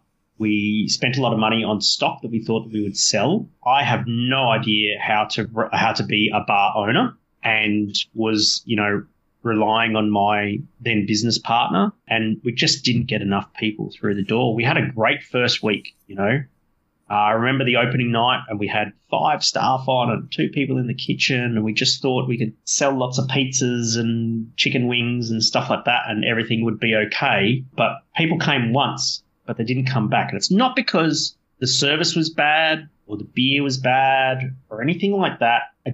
I'm not quite sure why we just didn't get people through the door. It's an interesting question, because there's kind of I don't know if it's an undercurrent, it's almost like an overcurrent in the US beer scene, or at least, that if you've built kind of like industry demand and like people understand you, there's this proof of concept, and then you can build this ridiculously large expansion project and people are just going to come out of the woodworks. So on paper, what you guys did is the model that kind of has worked here. And yes. And not only is it strange to me it didn't work in that regard, but did you or did you not serve Negronis? We did serve Negronis. So it should have fucking worked. I don't understand. That's bullshit, Hendo. Yeah. I know. I fucking love Negronis. That's my favorite cocktail. Negroni's like a brewer's cocktail, man. That's what fucking brewers drink when they drink cocktails. I'm a fucking big time Negroni fan. I can make Negronis in my kitchen. It's so good. Yeah, no, it's the best. That's the only cocktail I will drink outside of, if I'm not really drinking, I'll have a gin and tonic. But other than that. Yeah. So I'm glad we're on the same wavelength. Now, that's what I'm going to go over Negroni tonight. Going out with some friends, so it's good. Look, we had some expectations that we would be selling, 15 to 20 kegs a week, and we never got past 7. And our worst case scenario was 10, right? In our business planning and our business projections. So we didn't really have awareness, right? Because the thing is, right, is that part of it was the liquor license, part of it was the branding. It was the BrewCult bar. So it was this bar that was associated with a beer brand, which was a beer brand that was a niche brand servicing all the beer geeks and stuff like that. And there was plenty of other beer geek bars around the area. So we're kind of competing against those places. Those who didn't know craft beer or drank craft beer and didn't really give a fuck didn't know what BrewCult was, right? And we did lots of good stuff. Like, Matt did a fucking amazing job. The service in that place was phenomenal. We did comedy nights. We did, we did all sorts of stuff there. And for whatever reason, we did good pizzas, the food was good and that sort of thing. So whatever reason, we just couldn't get enough people in the door. Right? Problem number 1. Problem number 2 was the liquor license, right? So the liquor license meant that we had to have hot food on sale all the time. And it also meant that we had to close at, I think it was 10 p.m. And were your competitors able to stay open later? They could stay open until 1 a.m., right? Oh, that sucks. And so what would happen is our busiest times on a Friday and Saturday night, the place would be fucking packed, right? With people who'd come to the BrewCult bar for the first time. They were loving the beers and loving the food and that sort of thing. And 10 o'clock rolled around, we'd go, sorry, guys, last drink, see you later. And we'd dump them out on the street in a cold winter's night in Melbourne, right, on Sydney Road. Now, what do? Now, you've got to put yourself in your consumers, those punters, right? So they're dumped out on the street. It's 10:15 in the evening, right? You're on Sydney Road. You're not really going to go to another place. You want to drink until 1 a.m., but you're not really going to, and you fizzle out the night for those, right? And so what do those people do? They don't fucking come back, right? So we had the wrong liquor license for that place. And we could have fixed that, but doubt it would have changed too much. Might have changed a little bit. Personally, my lack of understanding as to how a hospitality venue works, I had no idea. I still don't. No fucking idea. My business partner had an idea, but, all the while I was still making the beer and selling the beer into the wholesale market and expected to run, do the financials of the brewing and wholesale part of the business and be a bar owner at the same time. I couldn't do all those jobs. It's just 2 full-time jobs. Yeah, it's not possible. Yeah, it's 3 full-time jobs, and I wound up fucking all 3 up, And so that was hard. Bar lasted, I think, 7 months, I think it was, and probably the worst day of my life, one of the worst days of my life was the day that we sort of there was lots of plans to try and salvage the business in the end, find new investors, something like that. we actually had a batch of beer in the tank. We were brewing at Kaiju by then because we left Cavalier. Had a batch of Can't Fight the Funk in the tank at Cavalier. All the hype was built up into re-releasing this beer. Everyone was ready for it. And we ran the business in such a way that there was two sides to the business, the hospitality side and there was the wholesale side. They were very, very separate, but they were the same entity. Probably another mistake. They should have been separate business entities. But we couldn't pay the excise for this batch of beer, and we had to pay it when the beer was released. And it came to be that, like, there was no way out, right? And there was all these crazy harebrained schemes to get the cash to get this batch of beer out, that sort of thing. And in the end, it didn't work. And we had 50 hectolitres of perfectly good and very, very tasty beer that got put down the drain. Just because you couldn't sell it? No, because we couldn't pay the excise. There's a question about the excise, since you went from the Gypsy Brew model where it was essentially 50% to opening a tasting room. In the States, the tasting room pays its own excise as a bar. Did you pay it twice or two different? No. So beer's made at beer's taxed at manufacture. And then once you take it to the bar doesn't pay tax? No. You pass that cost on, okay. but it's included in the price of the keg. And so this perfectly good batch of beer went down the drain.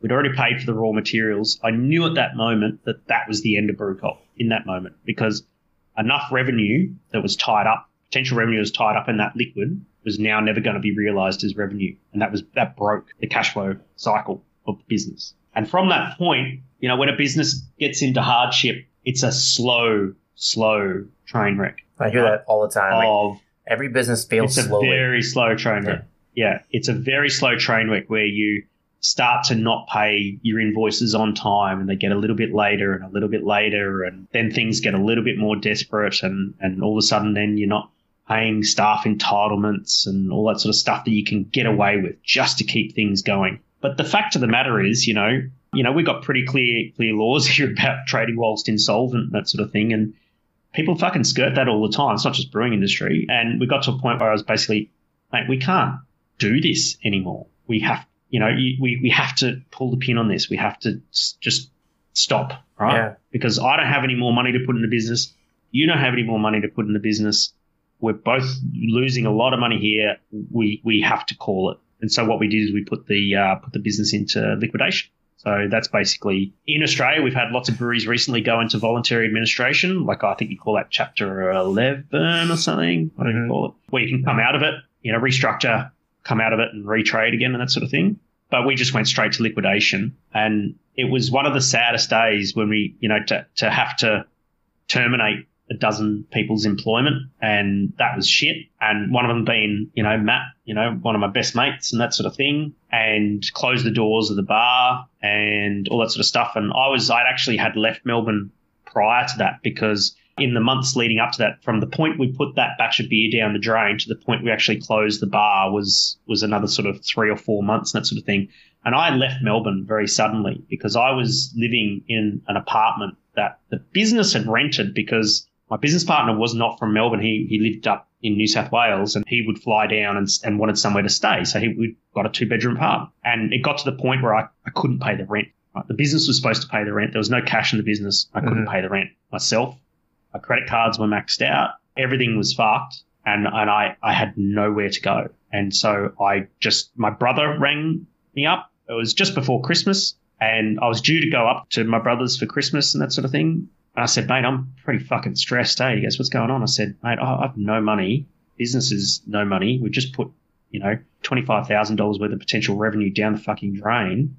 The bar's not doing well. I just think that this is fucked. And he's like, no worries, mate. I'll buy you a plane ticket. And he flew me up to Brizzy. Went and hung out with him for a week, and we just talked through a lot of what could happen. He's a very, I love my brother. He was a bastard then. He's not a bastard anymore. But we talked out what the possibility was, and the fact that I was basically homeless and that sort of thing. And he said, mate, you got to go down, fly back down, pack up your shit and drive back up. So I flew back down and I packed all my stuff in the apartment, put it in my car, rented a trailer, put my motorbike on, and I drove with all of my possessions back up to Queensland. I left Melbourne with my tail between my leg. And I never told any of my friends I was leaving. Really? I just left. I just disappeared. I just dropped off the face of the planet, stopped posting on social media, and then my friends sort of started asking where I was and that sort of thing, and Twitter and Instagram and stuff like that, and I would tell them privately and that sort of thing. And it was hard, But on the flip side, leaving Melbourne was very challenging, but I was very fortunate. I had a lot of support from a lot of my Queensland friends, probably people that I'd call out particularly would be Pete Weldon, Smokey from Currumbin Valley Brewing. I spent a lot of time at his place, when I was not very, very well at all. And we would just hang out and because he used to sell my beer, he used to work for the distributor and sell my beer and that sort of thing. And we just hang out and, he and I sort of spent a lot of time together, and he was very, very supportive, and I'm very grateful. It was his birthday on the weekend. Happy birthday, Smokey. Happy birthday, Smokey. And slowly got back on my feet. And the thing is that after the business had whilst the business was about to fail, you got to think, right, of the timeline. This was literally the same year that we won that trophy. Same fucking year, right? So in May, I won that Champion Gypsy Brewer Trophy, the ARBAs. By November of that year, the business was in dire straits and was not going to survive. How crazy is that? The more and more people that I've interviewed, that's sort of a piece of the puzzle. And I say this a lot on the podcast, that I don't interview assholes who made shitty beer and ugly packaging. Like, at some point, the purpose of the podcast is that those of us with a passion for what we're creating, that are trying to do the best that we possibly can, learning the industry, figuring it out, still failing. And I think that says a lot about beer production in the late 2010s, and you could extrapolate that out for the last 50 years, whatever, not my point. But point being that I just think it's a fuckload harder than anybody ever admits. And I don't know that anyone's making a profit. The more people that I meet, it's a very slim group of people. No, definitely not. But, that was kind of the low point there, is when BrewCult finally went under. I have to admit, the day that I signed the paperwork to put BrewCult into liquidation, I felt this great sense of relief. The weight being lifted off my shoulders. It was that I was like, it was out of my control. Yeah. Nothing I could do, right? And I went, and it was just such a relief. It was just like, man, whatever's going to happen from here is going to happen. Just whatever happens, I'll handle it, right? That was my thing. Sorry, I'm getting a bit emotional. Anyway, and so basically won this trophy. And so when you win this trophy, the following year, you have to do a collaboration beer for the next following year's Australian International Beer Awards, right? With all of the other champion small, medium and large breweries. So this was the first year that the Gypsy Brewer was involved, because the first year that the trophy was awarded. And so BrewCult was invited to do the ARBA, was it 2017 collaboration beer with Stone and Wood, one of the biggest well-known breweries in Australia, Pirate Life, and Two Birds. That was this, and so if you're an Australian brewer, you would say top Stone and Wood, Pirate Life, Two Birds, BrewCult collab. And there's a lot of beer geeks out there who are going, fuck, that's amazing, so cool. The fact that half of those aren't in business anymore is interesting, but go ahead, please. Well, the fact that, they're not, all three of them got sold to major breweries. Didn't Two Birds just close?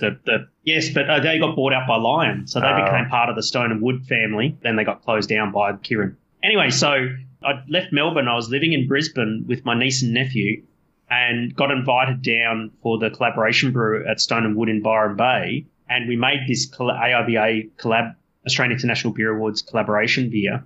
I remember standing on the brew deck with Keelan Vaughan, who's the head brewer at Stone and Wood, making this beer and that sort of thing, and we started chatting about, BrewCult and that sort of thing, and I said, mate, BrewCult's pretty fucked. Hey, I don't think it's going to survive past when the ARBAs actually happen. And he's gone, really? And I said, I kind of gave him the brief overview of what was going on and stuff like that. And I said, mate, I really just need a fucking job right now. And he said, no, man, Keelan's just such a fucking awesome bloke. He goes, oh, mate, yeah, cool, don't worry about it, yeah. I'll reach out to Lincoln, who was like one of the mentoring brewers there. I'll reach out to him. We'll connect you guys up and see if we can't get you a job. And about 3 or 4 weeks later, I got a job as a shift brewer at Stone and Wood. And so I'm very, very grateful to the Stone and Wood family for giving me a start when I really just needed a job, because I had no money. I was very lucky that the only reason I could survive was that I was staying with my niece and nephew, and my sister was away. And so I stayed at her place rent-free, basically, and I just needed a job. And Stone and Wood sort of said, yeah, we'll give you a job. And so I got a job at Stone and Wood and became a shift brewer. And that was when it sort of became official, as far as like the public perception, that I was no longer associated with BrewCult, and the BrewCult was done. And all of the Crafty Pint articles came out about that. And I'm extremely, extremely grateful to the Stone and Wood family. They, I could just, what was good about it was that I could just rock up to work and just do what I love, which is make beer. It just, without having to sell it, I go up, I just start shift, I'll go and brew some work or run some beer through a fucking centrifuge or something cool like that and go home at the end of the shift and have a knockoff beer. Yeah. Beautiful. And that was an amazing experience. I had a good time. A lot of us went through the same situation, and mine is extremely similar, except the fact that instead of going through liquidation, I just sold the assets for dramatically less than they were worth. So it's the same thing. But it's just liquidation with more steps. Yeah, no, I just handled it myself, right? It's the same goddamn thing. Yeah. But there's all these just anger and frustration. And for me, it took 8 months before I could enjoy a beer again. Did you experience things similar? Really? It sounds like you kind of went right back into it, but I never disliked beer, and I never disliked the industry. I just fucked up when it come to running a business. You know? And I could separate me being a shit business person to me not enjoying the industry that I love, or me being not a good brewer or anything like that, you know, and making beer, which is the thing that I love doing. They were separate things in my mind. Yeah, it was a real wake-up call. And it was kind of at that point that I sort of just decided that I need to focus on the things that I'm good at, right? You know, Stone & Wood offered me a 1-year contract. That was enough for me to get back on my feet. And then I decided, well, I want to do something in the industry to make a bit of a difference. And that's kind of how Rockstar Brewer Academy came along. So, yeah. On that note, is it time to take a break? Well, I was going to say, if you're cool with it, I would take a break and come back and talk about it, which will, at that moment, this is the longest interview we've ever done for the podcast, but I'm happy to do it because what we're about to talk about was the reason I talked to you originally. So. Yeah, cool. All right, give me a second. All right, we'll take a quick one.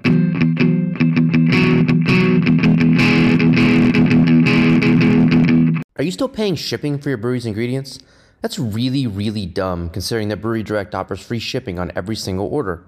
But maybe that'll work out for you. I mean, Donald Trump got elected president, Paula Abdul and Justin Bieber both had singing careers, Shaq managed to play ball real good, and Paris Hilton ended up not losing all of her family's money. But if you don't want to risk it, I'd call Brewery Direct. They've got a diverse selection of malted and unmalted grains, aseptic fruit purees, yeast, and even hops. And if you brew with adjuncts, they've got you covered on that front too. What they don't do is charge you to ship it because they don't suck. Now serving 12 states and even Canada, your brewery needs Brewery Direct. So go check them out online at brewerydirect.com or at Brewery Direct at whatever social media whose algorithm you let control your habits.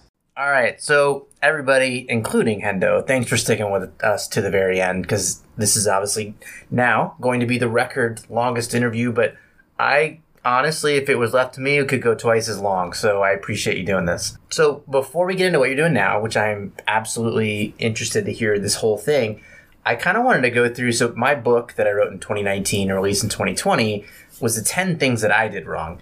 And Crafty Pint is kind of y'all's, well, one of your local publications. And you had said a couple of things in there when you went out of business, and I thought they'd be interesting to just go over if you have a second. Yeah. So you said, number one, don't go lone wolf. I'd never start solo if I did it again. What do you mean by that? Which basically meant if you're going to start a brewing business, whether that's a brewery or a gypsy brewing company and that sort of thing, it is impossible to wear all of the hats and to do all of the jobs that need to be done. You need a minimum of one other person, preferably two other people, who are working in the business on a daily basis, which I had business partners, but neither of them worked in the business on a daily basis. And therefore, all of the responsibilities of every aspect of the business, from beer production to logistics to financials to costings to sales and everything like that, and the hospitality venue and all that sort of stuff, one person just can't do all of those jobs well, right? You need to partner with someone who has your back, and you have to have very clear roles and responsibilities within the business. You can't get, and my advice to anyone who's thinking of starting a brewing business, don't fucking get two brewers to become business partners, right? Because you both want to do the job of brewing, right? And there's so many other jobs that need to get done. The way that I see it is you need three people as a minimum, right? You need someone who's good at the beer, the liquid. You need someone who's good at sales and marketing. You need someone who's good at the financials, right? That's what you need. If you look at other breweries that have been successful in Australia, and Stone & Wood is probably the example that I would use. The three founders of Stone & Wood, Jamie, Ross and Brad Rogers. Brad was the brewer. Ross was the sales, marketing, and Jamie Cook is the financial guy, right? That's the model that you need to have at a minimum. again, I want to get into the next thing, but I can't leave this question because it's something that keeps coming up all the time. Small brewers, and you're in hectoliters, so we could say what your output was. None of us in the States are going to get it. Like you know what a metric fuck ton is. We know what a U.S. shit ton is. It's not the same thing. But freedom units, I call them. Yeah, right. Point being, like, there's not enough money typically in a small brewing operation to be able to pay each of those people to do those jobs. And it's a big issue that we run into all the time. There's a question I had last night was like about HR. Like, at what point can you afford HR in a brewery? And I'm like, probably never. At the end of the day, how would you scale that? Where the number two that you had said was that you need a good team, which is sort of what you were getting into, that someone's got to be good at financials, someone's got to be excellent at sales and marketing, someone's got to be able to handle production and quality, and someone's got to know logistics. Technically, I'm not sure that any one person is going to be exceptional at all four of those jobs. So what would be your recommendation? Like, how do you need four owners that each get only profit if it recurs? Or how would you structure a business under, again, 2,000 barrels? I'm not sure what that translates to hectoliters, but... Yeah. To 2,000 barrels, it's like, 240,000 litres of beer. That's tough. I don't know if I have an answer to that question. You've just got to make sure that you partner up with the right people. Probably a good example is my good friends Phil Sharp and Daniel Venema, who just recently opened Hiker Brewing Company here in Brisbane. They didn't know each other, and I introduced them to each other because Phil was one of my TAFE students. Daniel, I'd coached him before when he worked at another brewery, and they both had aspirations to open their own breweries and do it solo. And I said to them, fucking both of them separately, don't go lone wolf, guys. And then I went, hang on a second, Phil wants to open a brewery, Dan wants to open. I'm going to introduce them. So I introduced them, and lo and behold, we've got Hiker Brewing Company now, which is amazing. And best hazy IPA in Brisbane. And I'm a Range fan. Fuck. Anyway, so they got together, and Phil's very good at the business and financials and running a hospitality venue, and Dan's very good at the beer production side of things. Have they filled all of the roles that need to be filled? No, but they're making a damn good go of it. And probably the best thing that they've done in opening a brewery in 2023 in the current climate, we've got the same problems that you guys have got, downturn and inflation and all that sort of stuff, is they've done a really good job at right-sizing their brewery. They didn't make their brewery too big. They just made it the right size.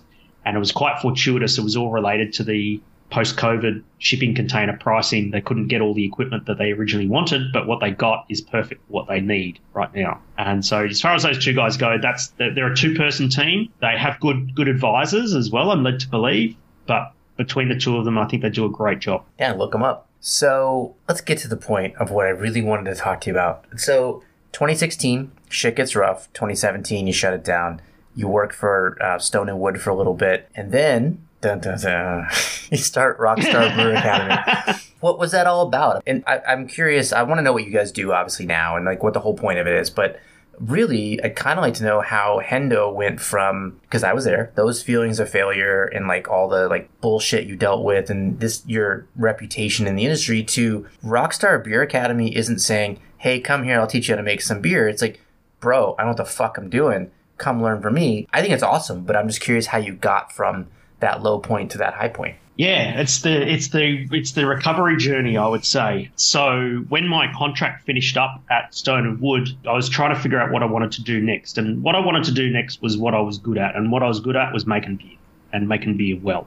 I thoroughly enjoy it. I'm still passionate about it, and I still love this industry, and I wanted to make a contribution to it. So I started Rockstar Brew Academy.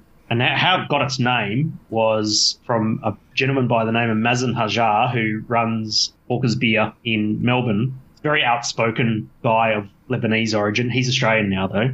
And so we caught up at a beer festival here in Brisbane. And, I had a pretty good, pretty big social media presence and that sort of thing, except when I was at the low point, that sort of thing, and I kind of disappeared off the face of the earth. And I saw him at this beer festival, and we're having a beer, and he goes, Hendo, you are an amazing brewer. You are a fucking rock star. The women, they throw their panties at you and that sort of thing. And I was like, come on, man. And I was still working at Stone and Wood at the time. Clearly the culture around beer in Australia is different than the US. If you know Mazen, you know that's what he would make that sort of statement about a guy and that sort of thing, right? And I said, come on, man. And he's like, no, I'm serious. You're a very good brewer. I hope you continue to do it. And he was like giving me these words of encouragement. I was still at Stone and Wood saying, you're a good brewer. Keep doing something to make good beer. Then I was sort of, a couple of days later, I went, Rockstar Brewer, that sounds really interesting. I wonder if the Instagram's available. Yep, tick, got it. Wonder if the Twitter's available.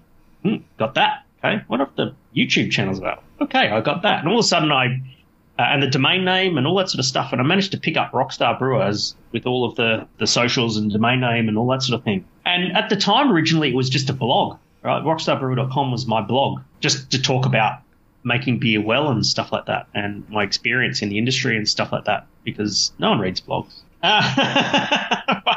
But I'm a nerd, so it's fine. I get it. Yeah. And so when I finished up at Stone and Wood, I thought, I don't really feel like working for another brewery. I didn't feel like going working for a smaller brewery and having to be even associated with the challenges of a small brewery, of the sales and marketing, distribution, all that sort of stuff. And so I thought, I'll just become a consultant. And so that's kind of how it sort of started. So Rockstar Brewer Academy, originally just called Rockstar Brewer, was basically I did a little bit of consulting, wrote a few beer recipes for a few people, all that sort of stuff. And then, it sort of turned into head brewers, fucking hate consultants, right? They don't want name one brewer that wants another brewer walking into their house and barking out orders and telling them what to do. They fucking hate it, right? And so the consulting thing I decided was not what I wanted to be. So I don't call myself. Lots of people try to call me a consultant. I say no, I'm not a consultant. Coach. What's the difference between a coach and a consultant? Well, a consultant walks into a brewery and barks out orders and tells the brewer what to do, and then they get their back up and feel like they're disempowered in their own brewery that they worked so hard on to create. And there's a sense of ownership and identity that a brewer has. I don't want to rob them from that. I'm a guest. When I coach a client, I'm a fucking guest in that brewery, right? And so what I do is I just bring my experience and I say, well, when I did this, this happened, and when I did this, this happened, and I present the information. They decide what they're going to do, right? And so what Rockstar Brewer Academy is it's a coaching group. It's a coaching group and community for professional brewers who want to build their skills around quality, consistency, and passion. Right? That's what I work on. My community. There's about 60 brewers in my community at the moment, and we work on things around quality and consistency. That's it. My clients already know how to make beer. I don't teach people how to make beer as part of Rockstar Brewer Academy, but we created a community of like-minded individuals who want to build their skills, right? So if you think about a typical brewer, particularly a home brewer that's all of a sudden found themselves going pro, and they're having a particular brewing technical issue. Might be a water chemistry issue. It might be dissolved oxygen. Might be, something about fermentation or something like that, yeast. And they're like, well, I need an answer to this technical brewing question. Where do I go to get that information? Well, there's a couple of options, right? You can go on the internet and do some research, right? And you can go and watch a couple of YouTube videos. It's probably going to be me. You'll find. Or that awesome bloke Adam Makes Beer. He's fucking amazing. Or you'll seek out a local friendly professional brewer from a nearby brewery, right? And you'll start picking that person's brain. But eventually what's going to happen there is you're going to wear out your welcome, right? And that brewery you're not competitors, but you kind of are and that sort of thing, admit it. And they're not going to reveal all their secrets and that sort of thing. And so you're kind of going to wear out your welcome if you keep asking technical brewing questions from a local friendly brewer. So then what do? Oh, okay, let's jump on one of those professional brewing forums, right? So you go and ask a question on one of those professional brewing forums. You get 6 fucking different answers from 6 different brewers that say my way is the right way, and if you don't do it my way, it's shit. Right? You still don't have an answer to your technical brewing question, that sort of thing. Or lowest common denominator is a professional brewer going and researching and seeking advice from home brewer forums. Professional brewers should not seek guidance and advice from home brewers, period. Right? And so what Rockstar Brewer Academy is it solves that problem. It gives professional brewers reliable brewing technical knowledge from not just myself, but from a like-minded community of brewers where we help each other. It's an amazing community, right? We don't have any secrets from each other. we are all on the same path, right? And we operate on a rising tide lifts all boats. So basically how we work is it's 3 parts to the Rockstar Brewer Academy. Coursework, coaching, and community, okay?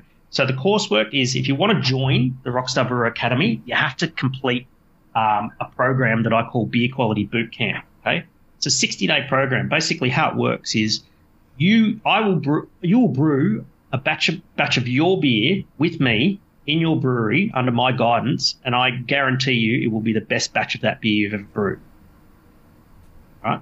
And we'll do all the prep work around, writing a beer recipe in a way that you actually plan what you're going to do. Not on like most brewers, they write a beer recipe. It's a recipe for wort, not beer. Mm-hmm. Right? Because it's all about fucking brew day, and that's just bullshit. Because then what happens is your brewery becomes a black box, right? So you make wort, and then something happens in the middle, and beer pops out the other end, and then you've got this glass of beer you've got out of the bright tank, or you pulled out of the tap, and that sort of thing, and then you go to smell it and taste it, you go, fuck, something wrong with that. And it's too late to fix it. Why is that? Because you haven't documented your process, everything that happens in the brewery. So we document the process in advance of making this batch of beer. I demystify brewing water chemistry. Brewing water chemistry is one of my favorite technical topics. I love it. I love water chemistry. It's one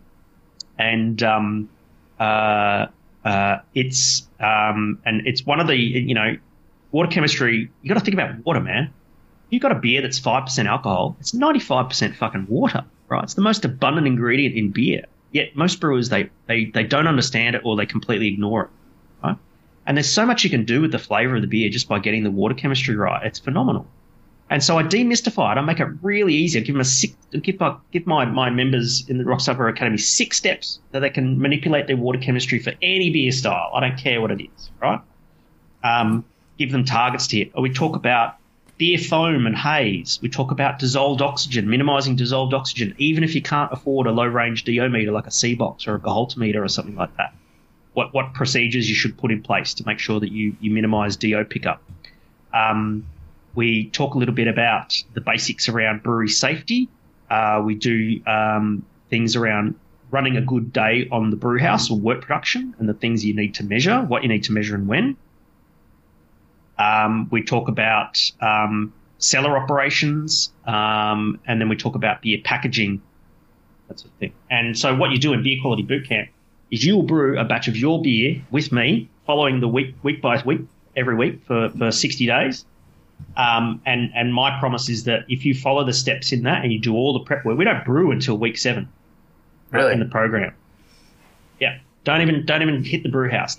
We just basically set up all of the lanes about, setting targets and tolerances and writing a product specification and all that sort of stuff. And all of a sudden, brewers find that they have a fucking plan of the beer that they're going to make, right?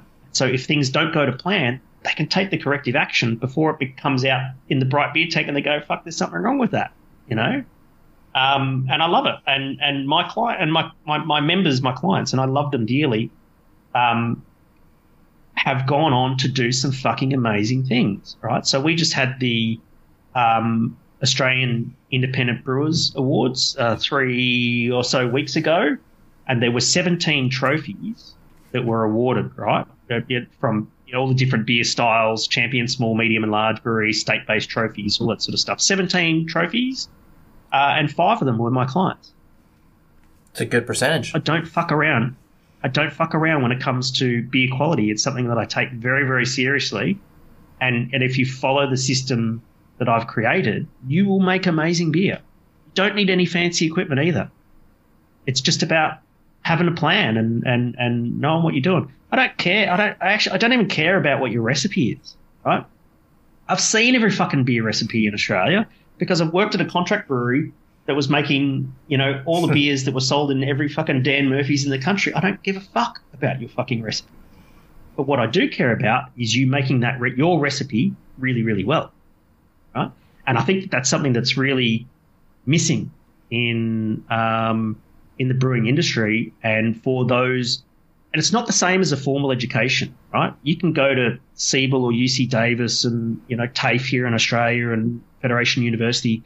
It's not the same as a formal education, right? Because in a formal education, you're just getting knowledge and not a way to practically apply it on the production floor. It's not like TAFE, we're actually learning skills and we're teaching you how to brew, but rather it's coaching, and it's something different again, right? It's basically you're the brewer, you're the member of this community, you're in control of your own destiny in your own brewery, you're making your beer recipes. Here's how we do it well. That's what I love. Well, it sounds amazing, and so clearly there are some parts of it that need to be you on site at the brewery, but do you have clients? Could anybody in the United States benefit from Hendo's experience through the Rockstar Academy? If you come and do beer quality boot camp with all of the Rockstar Brewer Academy is delivered remotely. I will walk you through the process of making your beer in your brewery, right? And we can work online. All of my clients are I have clients all over the world, mate. I've got American clients. I've got one in Mexico. I've got one in fucking Ecuador, one in Croatia, Belgium, France. I've just picked up a client in the UK. I don't care where you are. I will help you make your best batch of beer ever, and we can do it online. Okay. Pretty cool, eh? So let's talk about you mentioned TAFE earlier. So you are also an instructor for the local. What do you call it there? Is it a university? I don't exactly understand how it works. You probably call it technical college. Okay. Does that make sense? Yeah, but so there are multiple locations of it. Yeah. And you train out of the Queensland facility. That's right. Okay, so TAFE stands for is spelled TAFE, and it stands for Technical and Further Education. Okay. All of the TAFE colleges in Australia are government entities, okay, and they're state government entities, right? So TAFE New South Wales is not the same as TAFE Queensland, is not the same as TAFE SA, right? But we have 4 TAFE brewing programs in Australia, one in Queensland, New South Wales, South Australia, and Victoria at Kangan Institute. For some reason, Victoria don't call it TAFE, they call it Kangan. Anyway, so that's my part-time job. So I'm not a full-time TAFE teacher. The majority of my focus is on Rockstar and the coaching. But TAFE is something that I do. My personal motivation for it is I love putting new skills in the industry. We here in Southeast Queensland, we had a real shortage of skills and brewing skills, and the breweries were poaching staff from each other. And that caused a lot of angst between a lot of the breweries who should be acting like a fucking community. And it was also putting upward pressure on wages and that sort of thing as well. So it was actually being very detrimental. And so luckily we had this thing called the Queensland Craft Brewing Strategy here, where Brewdog decided they were going to open a brewery here in Brisbane. And in order to entice them there, the state government gave them $2 million in tax relief. Meanwhile, here's this multinational brewery who's been enticed with $2 million of tax relief, and the local industry just fucking lit up, just going, man, we've been here employing people for fucking years and you haven't given us shit. We generate tourism dollars, we're manufacturing businesses, and the state government's just gone, oh, yeah, no, sorry about that. So they engaged KPMG to do a study on what the industry needed. Education happened to be one of those things. And so I was involved in the very early days of the putting together the TAFE program from what the industry needed from that perspective. And then when it came time that the funding was approved and TAFE was going to get a course up and running, they put a job out to employ teachers. No one would apply. No one applied. Why? Because no one was available. Everyone's busy, right? If you knew how to make beer, you're working in a brewery, right? Yeah. Yeah, exactly. There was no skills, and so basically, I was doing Rockstar and that sort of thing, and I was busy. And I went, oh, shit, I'll apply. And so I applied, and my good friend John Meehan, who was about to retire from Forex, one of the big multinational breweries here in Brisbane, he applied as well, and they wanted me to work full-time. I said, I can't work full-time, I've got a business. So they employed me 2 days a week. You know? And I took that job in February of 2020. 3 weeks later, we're all in lockdown. Right? and all my consulting and coaching work fucking dried up overnight. And I went, holy shit, that was pretty lucky that I've got this teaching job, because I can still eat even though I'm in lockdown.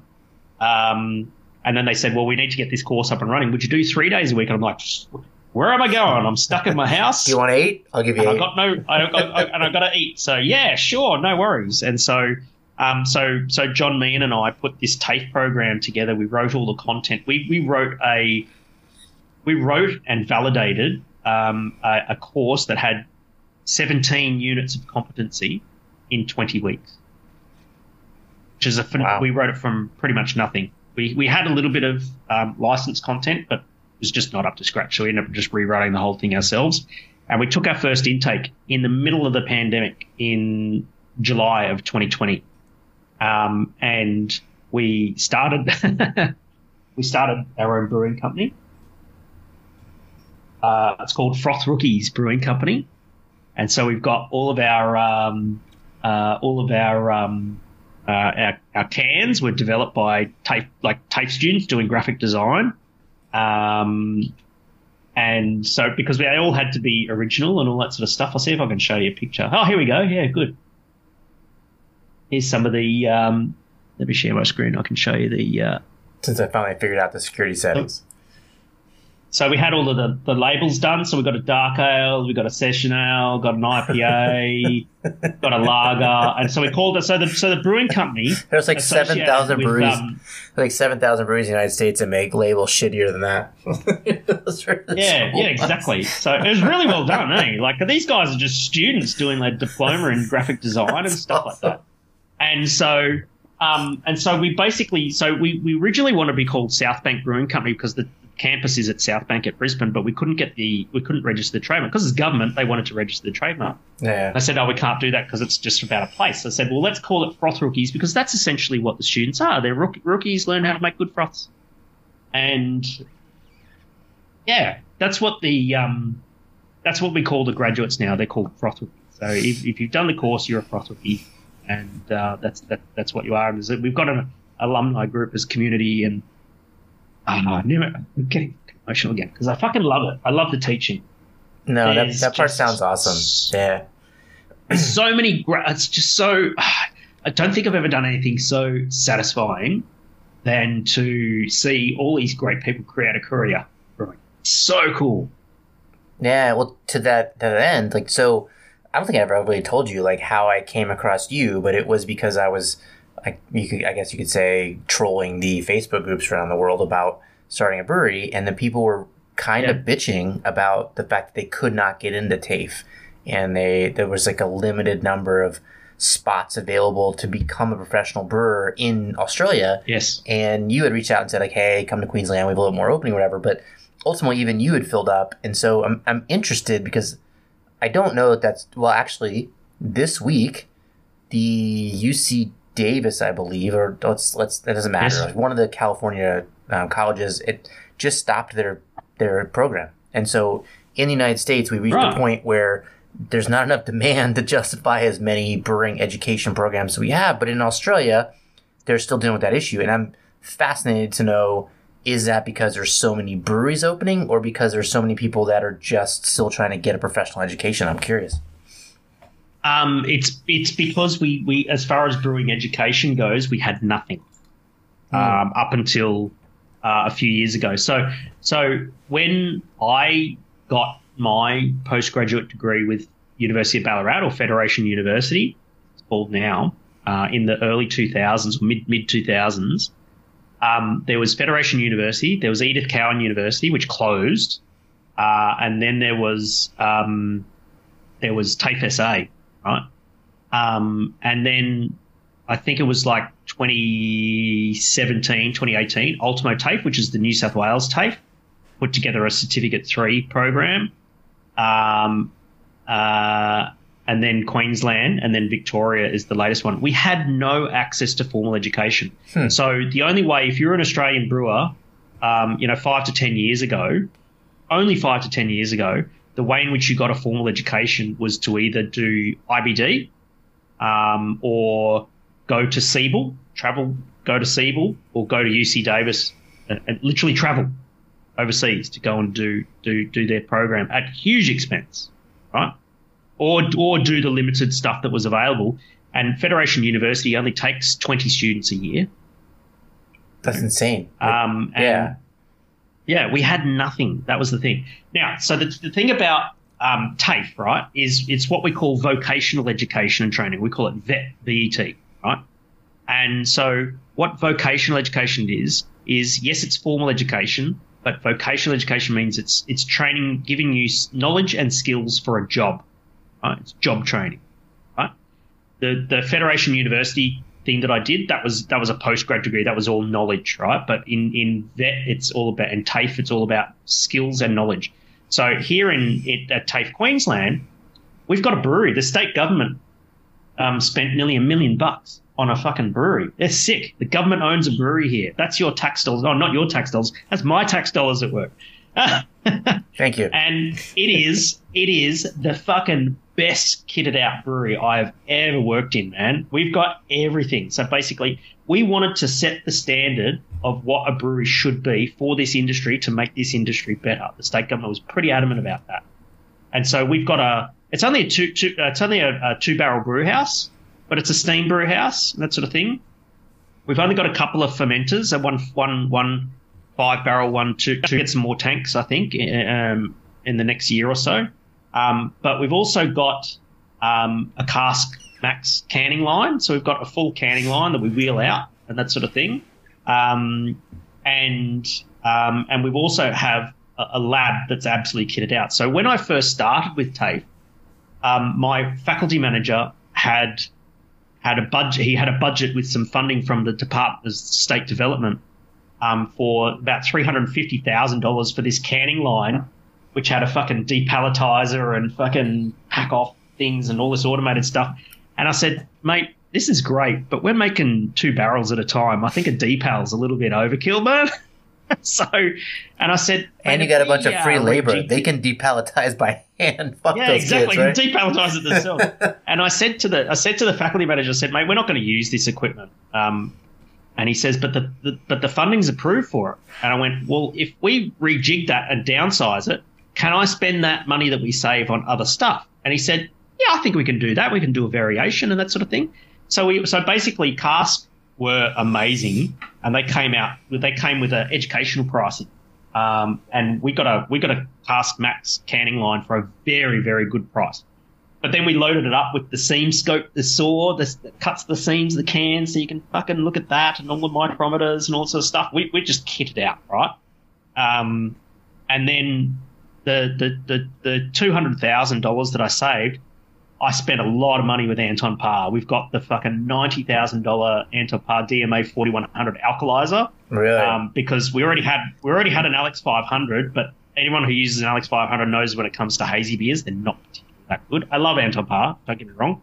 So we've got that. We've got 2 C boxes, 2 PFDs, Spectro, shaker tables, 2 microscopes with all the big screens and shit because we had a vision impaired guy. So they said, "Oh, I'll give you some more money."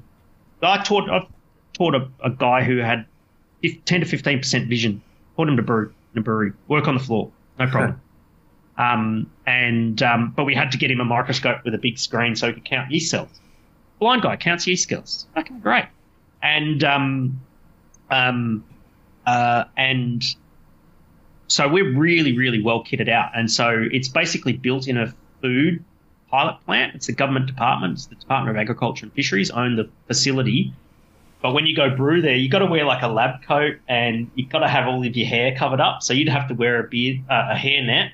I obviously don't have to wear a hair net, but I have to wear a beard snood. And so you got to wear the thing over your face and that sort of thing. Let the record show that Hendo doesn't have any hair. That's why he said that. I've got great ventilation, and so we make some amazing beer. And the best thing is that we enter our beers into competitions, and we won our first gold medal at the Indies three weeks ago. The Session Ale, which is our mid strength, our 3.5% like hazy pale ale, won a fucking gold medal, and I just couldn't believe it, right? That we actually did it, right? and it's the thing that I've wanted to prove is that students who have little to no experience working on a production floor can and will make beer as good as the industry. And if the students can do it, then the fucking industry needs to do the same with regards to its quality as well. Nut up or shut up, that's right? The thing that I'm... Yeah. Huh? Nut up or exactly. shut up, yeah. Right? Yep. Don't half-ass this shit because consumers, they deserve better, right? And, that's my jam, and I love teaching. Now, I'm not the only teacher, right? So I only work 1 day a week. I'm part-time. We've got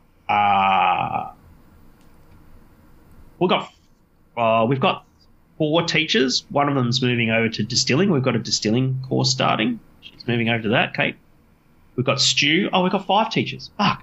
Because we just hired 2, right? And so at the moment, get this right. So in Queensland at the moment, the Certificate 3 in food processing, the brewing course, it's free if you're a Queenslander, right? It's free. It's paid for by the government. And so you can get like a $8,000 or $10,000 course for nothing for a Queenslander. I don't know how much longer it's going to last, but we're doing some great stuff. We've graduated now, I think about 120 students since 2020. We used to run 2 cohorts, full-time and a part-time. We would do 2 full-time, which is 6 months, and then part-time takes a year. At the moment, we're running 3 cohorts, so we run 2 concurrent full-time cohorts and 1 part-time cohort. And we're making some of the best beer, man. It's really good. Oh, my God, my teaching partner, Kate. So when you come and do the course, right, before you finish, you get to do what we call your finale beer, right? So you actually get to write a recipe and brew a beer, right? And they just did this mango goza. Holy fuck me sideways. This is the best. I don't drink a lot of sours, but this is like this Philly sour beer that they did, and it just looks like mango juice and it tastes like mango juice. It's phenomenal. It was just amazing. I think they kegged that this week, and we're on holidays, and I can't wait till we get it on the club bar. It's just phenomenal beer. So that's what we do. It's good. There's me, Matt, and Stu, and Kate. My boss is called Kate, so there's basically 2 Matts, 2 Kates. There's a Stu and a Kate Stewart, and I'm the only Hendo. In the world, probably. So I think that's awesome. And one of my favorite parts of the story is that clearly that once BrewCult closed, you, in a way, have thrived since then, in my opinion. But interesting question. Oh, yeah, absolutely. And I've got 2 questions. I'm going to let you get out of here because clearly I've gone long. But first one, if today Hendo could go back and talk to 2013 Hendo when he's opening up his brewery, what is that guy going to say? And I'm not going to preface it with anything. What do you want to say to 2013 Hendo?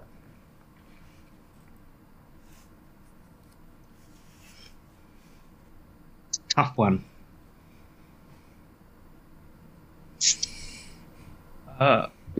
Yeah, I'm here because of that experience, good and bad. So as much as I would like to say to 2013 Hendo, fucking run.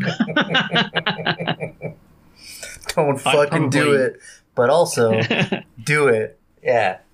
I probably would have said, go do that, but go buy some Apple stock at the same time.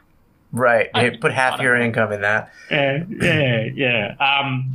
I am here because of my experience, and I don't think that I would change that. As bad as the low points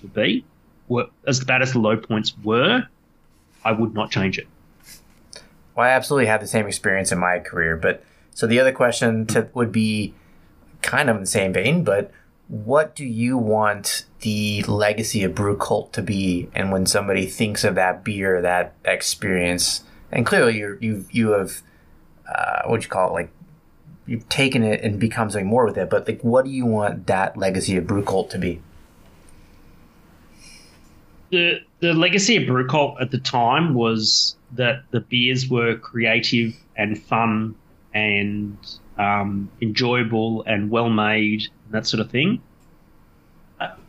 but the industry does a pretty good job of doing that now, right? And so it was a brand that really set the tone for what we experience now in the craft brewing industry. The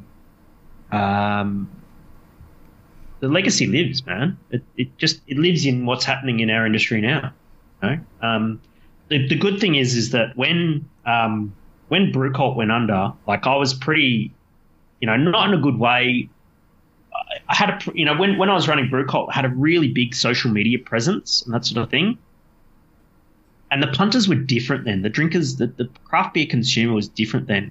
They wanted to know at the time, who was making the beer, what the beer was made from, how it was made, and all that sort of stuff. They, as you've said that before, they're interested in the person and the process, not and that's kind of what interests them.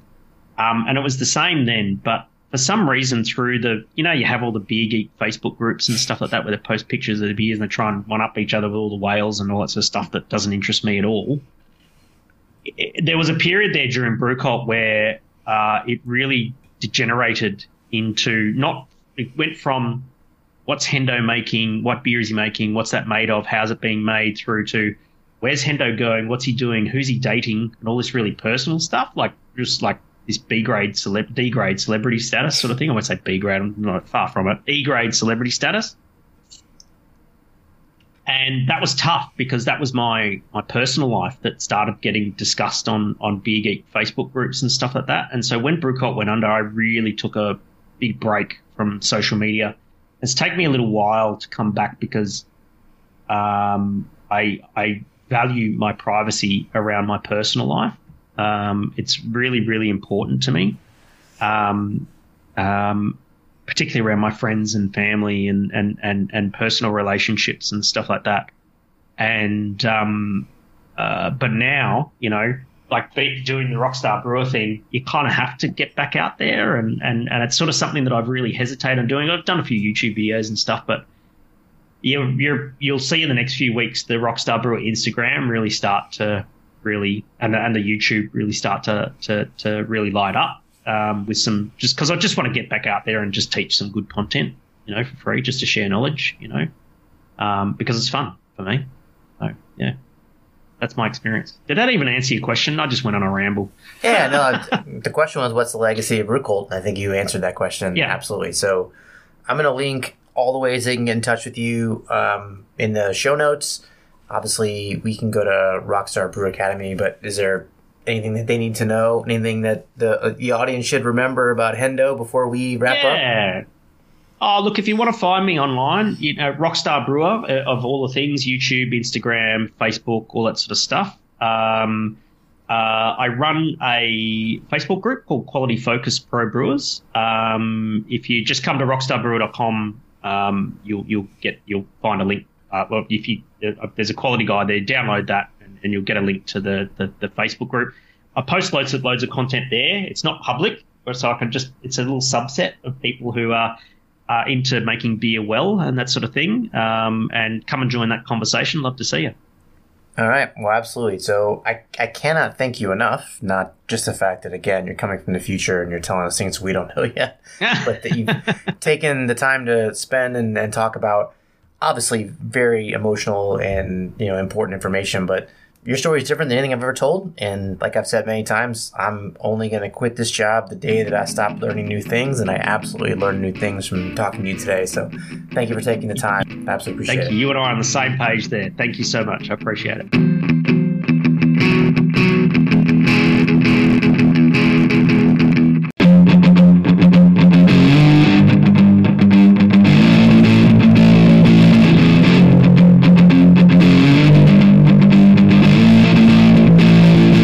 Well, thanks a fuckload for sticking around, guys. What my guests and I do here wouldn't be possible without your curiosity, and balancing the toxic positivity in the craft beer industry with a hefty dose of reality could not be more important. If you're thinking about starting a brewery, I honestly wish you the best of luck.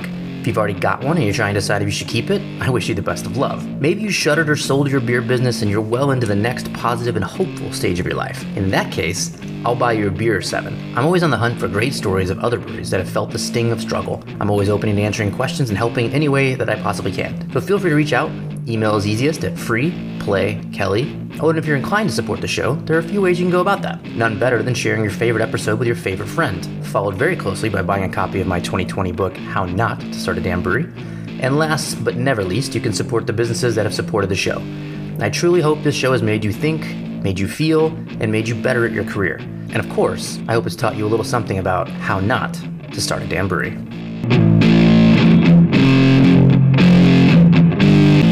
Free Play Media.